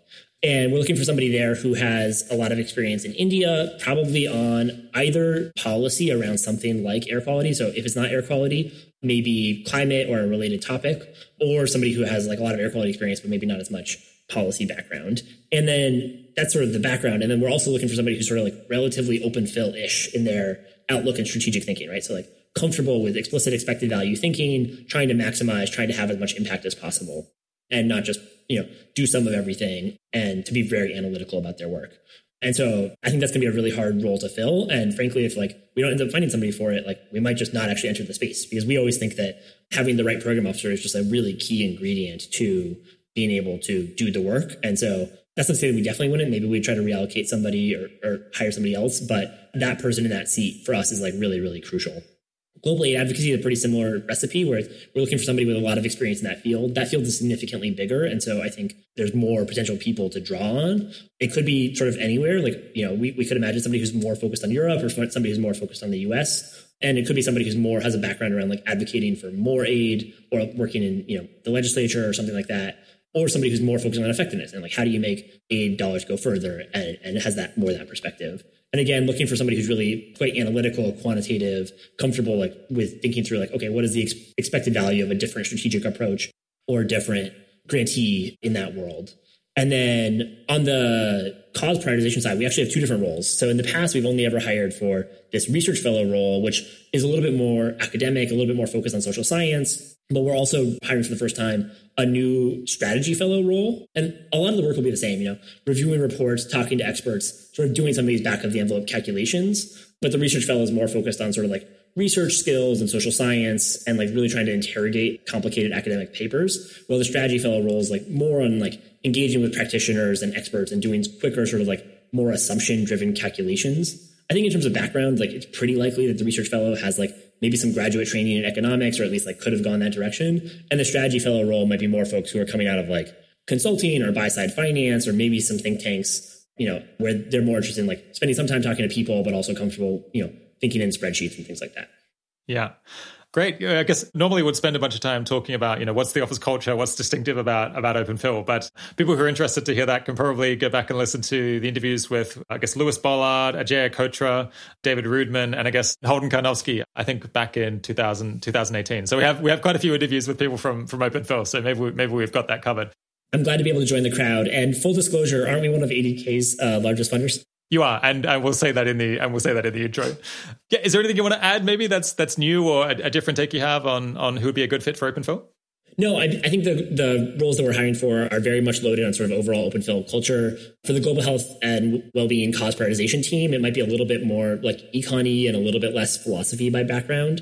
But a lot of the folks that we've hired in the past have been sort of like EA adjacent, but we'd welcome folks who've never heard of EA and have no idea, or folks who are diehard fans. So I think, a lot of people could do really well. Yeah. What are some of the kind of biggest wins that you're most proud of from the Global Health and Wellbeing program? Because I guess you've been involved in some sense in this over the last 10 years. There must have been some really exciting moments. Yeah, a few things stand out to me. So one is just, I think that the work on cage-free campaigns, and especially taking them international, has been really impressive. A lot of the work in the US, I think a lot of that success was baked before we came along, but I think we came in and sort of saw that and helped really scale things to the next level. And I think that's a huge testament to Lewis and his work, and to a bunch of the grantees like the Humane League and a number of others that have done really impactful work, just like change how chickens are treated around the world. And there's just like astronomical numbers there. Another example is like, this is one that probably is a little bit weirder for your audience, but we've funded for several years around macroeconomic stabilization policy. And I think the Federal Reserve and macroeconomic policymakers in the US have really moved our direction and adopted a lot of more expansionary policies and more focus on increasing employment relative to worrying about inflation. I think it's really hard to attribute impact. So I'm not sure how much of that has to do with our funding, but it's an area where I think like the world has really moved our way, and we might have played a small role in that. And the stakes, I think, are like quite high in terms of human well-being there. So I see that as a big win. One of our grantees there has actually been able to go on to help other open field focus areas think about how to prevent the next pandemic. And so I see that as like a good example of the kind of like synergy I was talking about earlier. One more interesting example from just like science is a broad spectrum flu vaccine that's now in phase 1 human trials with the NIH. And I think it could mean that eventually people wouldn't have to get seasonal flu shots anymore. And it could also help reduce future pandemic risk. And so, that's phase 1. That's still really early, but it's actually a good example of how like, I think we funded that work almost 5 years ago, and like science just takes a long time to play out. And so, it'll be interesting to watch that sort of evolve over the coming years and see if it does end up, getting into humans and making a difference. Yeah, some pretty big successes there. This raises the question, to what degree can you successfully empirically quantify the expected value of these science and policy grants against GiveWell's top charities, given that in this kind of hits-based business where you like fund a research project and like it may have a massive impact or probably it'll have no impact, like the whole portfolio could be paid for by a single success. Like you could imagine that you'd funded hundreds of science research projects and like they were all busts except for this mRNA vaccine one, say. And then suddenly the COVID pandemic happens and then it pays for all of it and then a whole bunch more. It seems like our estimates of kind of the expected value ex ante of these projects is just always going to be incredibly, incredibly uncertain. I think that is extremely correct. One bias I have, and again, this is more of a bias than I think a true view, is that it's like there's sort of more things that force your ex ante expected value estimates up than down. And so that makes me usually think that they're probably biased up. And it's just, you never give yourself a negative expected value. You just wouldn't make the grant. These are hard things to do. They're done by program officers who want to make the grants. So I think there's a lot of structural forces that make you more likely to overestimate cost effectiveness ex ante. And so we don't do cost effectiveness estimates for every grant. We want to be able to do things where it's like, it's a structural argument, or it's sort of much more like cluster thinking rather than sequence thinking. But yeah, we do think about this, and we do think like if a whole portfolio, according to our own estimates, is not looking like it's as good as the GiveWell top charities, that is a reason to step back and say like, is this actually justifying the work? Yeah. It's interesting that on the macroeconomic stabilization stuff, and I know listeners to this show are obsessed with macroeconomic stabilization, so let's dwell on it a little bit. It seems like the kind of groups that you were funding have totally won the argument, or there's been a massive sea change in macroeconomic policy regarding fiscal policy, monetary policy. And yet this is kind of one of the programs that you're kind of winding down, or at least you don't make many grants to anymore. Is that maybe just because you spotted an opportunity where there needed to be a change, and now that change has kind of happened, and now you're just not sure in which direction you want to push macroeconomics anymore? Yeah, so we're not totally sure about the future of that program. We're not actively winding it down, but we haven't been doing a lot more. And we have been thinking about pivoting a little bit more to work on Europe there, where if you just compare the EU policy response to the Great Recession to the American one, I think it's like there's a huge gap. And also, like, frankly, the recoveries to the Great Recession, like, as much as I complained about the US policy response, the degree of like self-inflicted wounds by European monetary policymakers is I think genuinely somewhat astonishing. And so obviously, like, there's concerns, we're an American funder. We don't know as much about policy in Europe as we do about the US. And so there's risks there. And we try to be cognizant of those. But I think we might continue to do a little bit more in that space and focus more on Europe. Or at some point we might say, like, I don't know if it would be literally declaring victory, but we'd say, like, we're not sure that actually, like, there's a ton more that we need to do here. The case doesn't look as good as it did before. Why don't we step back? Yeah. Yeah, I guess in the US, I slightly worry that possibly the pendulum has swung too far in the other direction, that people always respond to the last thing that went wrong. And now perhaps we've overlearned the lesson from 2008. But in the EU, it doesn't seem like people have learned the lesson from 2008 all that much. That it seems like the EU would basically go and do exactly the same thing again, which is strange. I agree. It's strange. All right, let's push on and talk about a really interesting and unusual thing that you did, which is just volunteering to hand over your kidney to a total stranger in order to save their life. Yeah, can you tell us a bit about what that experience was like and what motivated you to do that? Yeah, I think it was a bit of a funny story because I got interested in it while I was still in college. I think I was like a college senior who was about to join GiveWell. And I think I emailed Holden and Ellie to say, hey, by the way, like I'm already kind of far along in this process. Can I take a month off at some point to go donate a kidney? And I think they were like, oh God, who did we hire? Who is this person? But my motivation was actually like pretty normal, I think. Pretty typical utilitarian considerations. Like the benefit to the recipient is pretty big. Like I think you can extend somebody's life by about 10 years in expectation. I ended up donating to start a chain of basically like people who had somebody who wanted to donate to them, but who's not a compatible donor. And so I think my chain had like 6 steps. In expectation, I think that probably only translates to maybe like 1 extra donation, but still I think that's like an increase in the expected value. And then the risk to the donor in surgery is small. Like it's roughly a 1 in 3,000 risk of death in surgery. And though I actually think that the long-term health risks are probably an order of magnitude higher there. I think I remember when I first heard about this, and I remember just thinking like, wow, like these donors seem really weird. I do not understand the appeal of this at all. And there was like a New Yorker profile that Larissa McFarquhar wrote, I remember reading it and being like, these people seem so weird. And then I came across it separately later on, and it was in a separate context. And somebody was just writing about other people who donated and the fact that it was really safe. And I was like, oh, wait, so this is not like a crazy decision. It's just like you run a very small calculable risk to yourself and then can benefit other people a ton. And I was like, oh, okay, like that makes a lot more sense to me. That might seem like a good decision, like a very reasonable way to help other people. And I like to think about like, sort of like, what are lots of reasonable ways to help other people, not just like one. Yeah. Hold on. So just to get the numbers out here, did you say it was a 1 in 1,000 or a 1 in 10,000 risk of death as a donor? So I think the numbers are like 1 in 3,000. And that's basically like the death in surgery. Okay. And if you're like relatively healthy, it's lower. And then I think that the long-term risks to your health, they're harder to track, right? Because it's hard to do like the 20-year follow-ups. And frankly, living donation is actually like relatively, it's not an ancient phenomenon. And so there's not like, millennia of data there. But I think that the long-term increase in your risk of kidney disease might be like something like 1 percentage point, I think. And so that's significantly bigger than the 1 in 3,000 risk of death in surgery. I'm a bit of a techno-optimist. I think that eventually we'll be able to get kidneys for human transplantation from pigs probably, or be able to grow them in a vat or whatever. And also they jump you to the top of the waiting list if you're actually a kidney donor. So I'm not too worried for my own sake. Okay.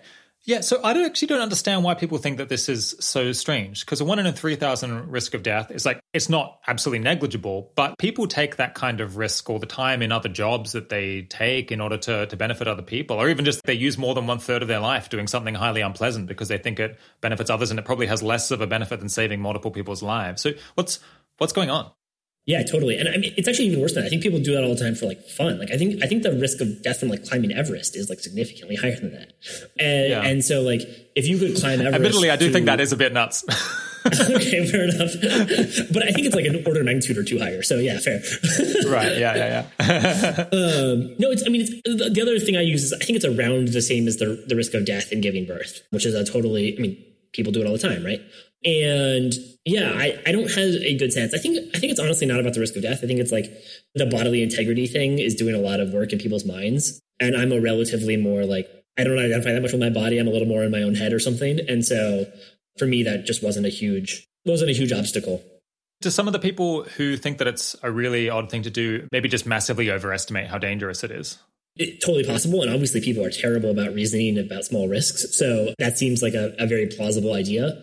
But I don't actually think people think that it's deadly. Like I think people think it's weird in some sense, So I don't think that they think you're running a risk to yourself. I think they're like, it's almost like they're just like, you're agreeing to surgery, So it's like, even if you were definitely going to live out of it, there's a sense of which like giving something of yourself up in a fairly costly way, right? Like I took a few weeks off work. It's moderately painful. I think people are weirder about that sacrifice than they are about like literally the risk of death. But I could totally be wrong. This is folk psychology. Yeah. All right. We'll come back to that in a second. But how does this fit into the kind of the broader ethics of your life? Like, do you think it's kind of comparable in impact to your work at GiveWell, say? Yeah. Personally, I really am interested in trying to be a good person from sort of like multiple perspectives or in like multiple magisteria. Like, I'm not that interested in that question. I actually think like soon after I donated a kidney, I got into this back and forth with Jeff Kaufman, who's an effective altruist in Boston, who I really like. And he was sort of saying like, look, it doesn't seem that rational to donate a kidney. Like the benefits are only as good as saving a life. And if I give to GiveWell, I can save a life for something like $5,000. And I would definitely rather not donate my kidney than spend $5,000. And so I face this choice, and I would like rather give $5,000 more to donate my kidney. So I'm just not going to donate my kidney. And I don't think that that's like literally wrong, but I guess I want to deny that you face that choice. It's like you have a choice about whether to donate a kidney and you have a choice about whether to donate more money. And I'm pretty happy with those being sort of like separate, reasonable choices that you can think about within their own framework, rather than sort of driving to like everything to be in totally comparable units and having like only one overall decision where you think about your donations in exactly the same way as you think about your career in exactly the same way that you think about whether to donate a kidney. Another thing that comes to mind for me on this is that like I have a 1-year-old daughter, and I think that having kids is like a remarkably pro-social good thing. Not like the EA best thing you could do, like this is the most cost-effective way to help other people, but just like normal run-of-the-mill good. Like I think it's a good thing for the world, not a bad thing for the world. And I think it would be good if more people did more of it. And so I actually kind of see it as like a weakness of the EA community, that it feels like because of effectiveness, we're so focused on like our main advice being like the biggest things, like really cost-effective uses of money and like big uses of your career. But I actually think having like other suggestions for people to consider as part of what it means to be like a good person or an altruistic life would actually just be good. Like people might do them, and that would be good. And then also I think it could help with like community growth. Yeah. Yeah. I mean, I agree with the sentiment that I think it's really dangerous for people's life to just become focused on one thing, and also just like only having kind of one goal. And I guess occasionally you see that with effective altruism, people want to justify everything in their life in terms of the impartial impact that it has. And I just think that's kind of a path to nowhere. Often leads to people to be kind of unhappy. And it's much more practical as a real human being to have multiple different goals and multiple different parts of your life that you each kind of optimize and you put some resources into, because you care about all of those goals intrinsically for different reasons. I might push back on like a little bit of that though. Like if I was talking to someone who was trying to decide, should I work to make money to save a life by giving to GiveWell, or should I give my kidney, and say their salary was high enough that, you know, over the course of a week, they could make enough money that it would save more lives, and say they would rather go to work than have their kidney taken out, then it does seem like you can kind of make a dominance argument that it like saves more lives and is more pleasant for the person. Totally. And I'm really open to that dominance argument. And I think it's correct in some cases. But like, I don't know, Jeff works at Google, and Google will give you a month off if you donate a kidney. So like the concrete like trade-off like is not forced. And also like, I don't actually think his view is crazy. Like if you were trying to always be perfectly scrupulous about every decision that you would make, you would go crazy. So like some sense of like triaging or prioritizing, I actually think is like totally correct and healthy. This was in the space of decisions I felt like it was big enough and interesting enough, and I felt good about. It was like a concrete way to help people. But if you were like, yeah, just like, I don't know, not everybody's vegetarian, because, you know, people make different trade-offs. I don't think that that's crazy. Yeah. And they focus on having a positive impact in different aspects of their lives, where I guess it's kind of a trade-off between the impact that it has on the world and how much it matters to you to make that change.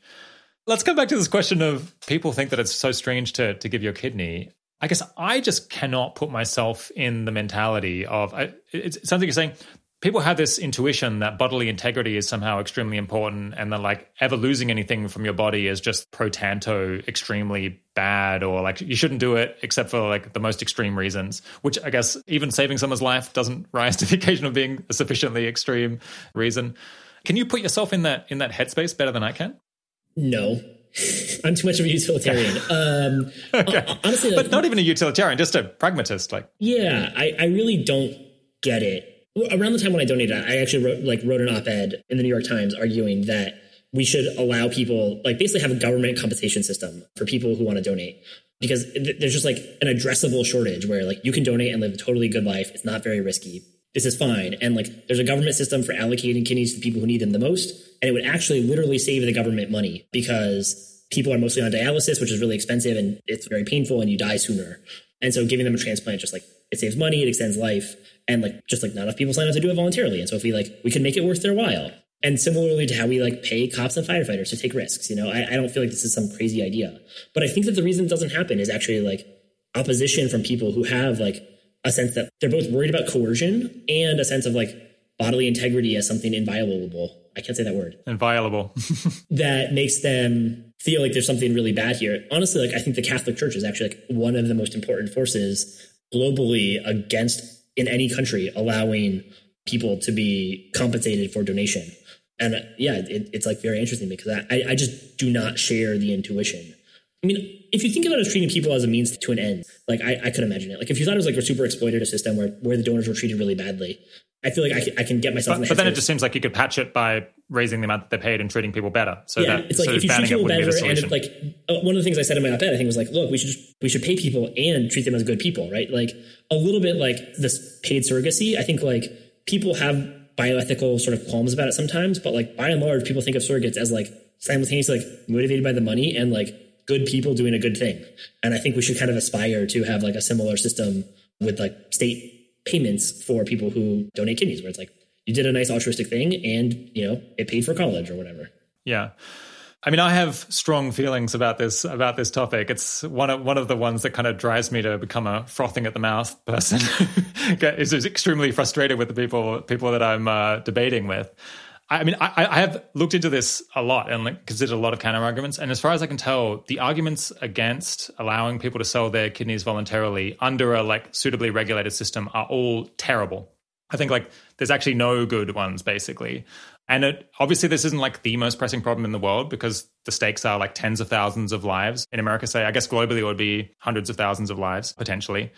So there's bigger issues, but it is just astonishing that just through not being willing to do moral philosophy properly or not being willing to get over our disgust and think about things sensibly, we're not only like allowing hundreds of thousands of people to die globally, we're like forcing them to. We're like using state-backed violence to prevent people from taking voluntary actions that would save their own lives and cure their diseases. So I think of these as kind of like government-backed killings every time someone dies because they weren't able to buy a kidney in time before they died. And I just think it's pretty appalling. I don't know whether we want to go through the various back and forth of the arguments here. You agreed with me too strongly. Now I have to take the other side, you know? Okay, go for it. I guess like one of my professors in college has written on this, Deborah Satz. And I think her perspective is like she's really worried about sort of the egalitarian implications of allowing payments in a sense that if you give people offers that they can't refuse, or like if you allowed people to like collateralize their kidneys, which you might if it was like genuinely a pure market, you could end up with people in like very bad situations, even though like ostensibly you were trying to widen their choice set. I will admit I don't find this argument myself, and I probably didn't do the best job rendering it also, so you might want to go check out her book.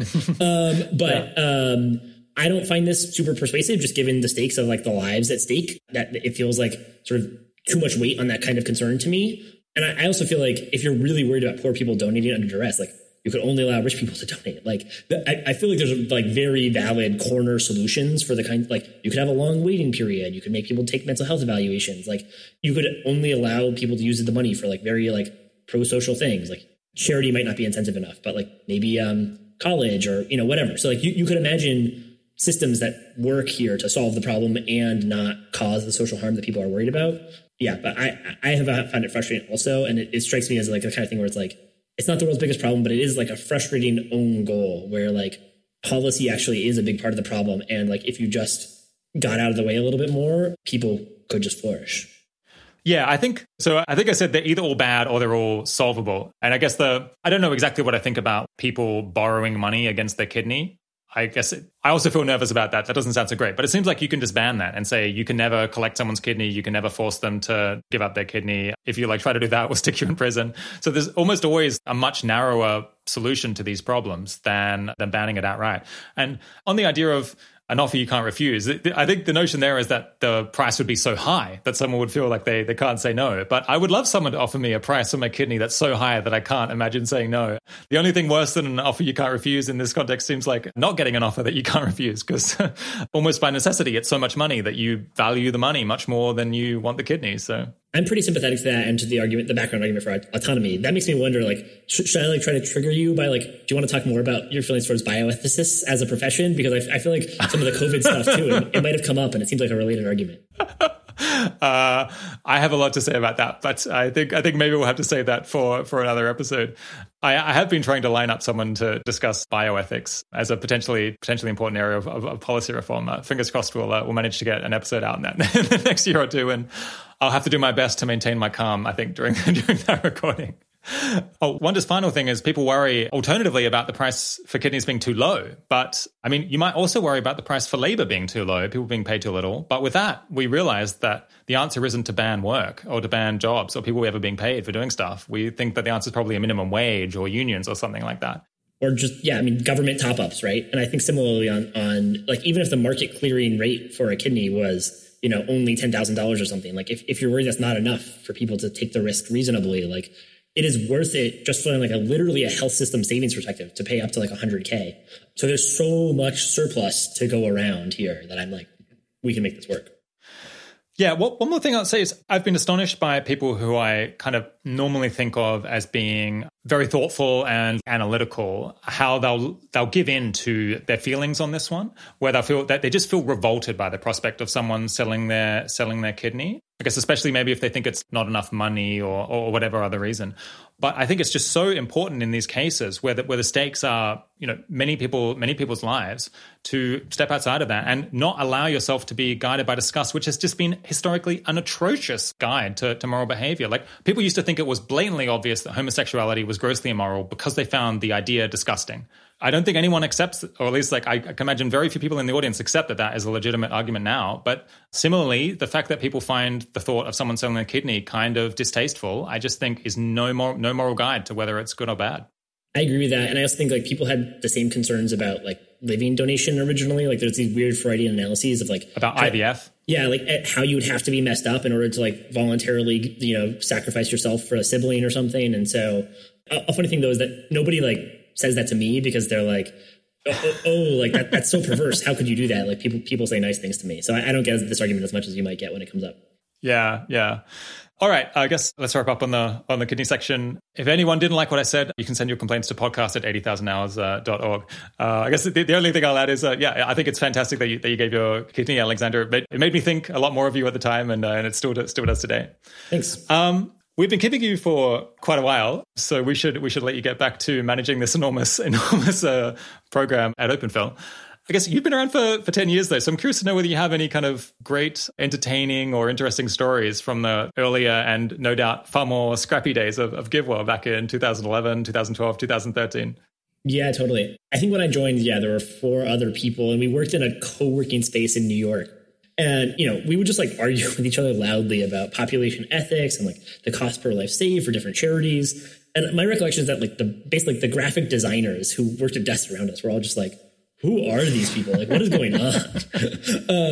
And like another sort of like fun early small GiveWell moment was like, I think at one point in that first year we went bowling and GiveWell paid for like a pitcher of beer. And I think we realized it was like the first time GiveWell had ever like paid for alcohol for a staff event. And I think we ended up sending like multiple donors like a photo of the receipt to show that like we're growing up, we're becoming legitimate, and like look how we're spending your money. I guess like a slightly more serious one is just that like I have this memory of a highlight from early on, which is like Holden staying late one night to argue with me, trying to convince me that the way I had thought about taking the job at GiveWell was like totally wrong. And he convinced me actually. And I came away thinking that like I might have been thinking about it wrong. Like I had definitely ended up in the right place because it was like somebody who was able to like engage really deeply with like my weird marginal value argument that had like gotten me to GiveWell and say like, you're totally wrong. And in a very interesting, convincing way, but also made me think like, okay, but like I'm here for the wrong reasons, but like, wow, I want to be around these people. This is really like where I should be. And obviously like I've been really lucky over the last few years to grow a lot with GiveWell and then with OpenPhil as we spun out.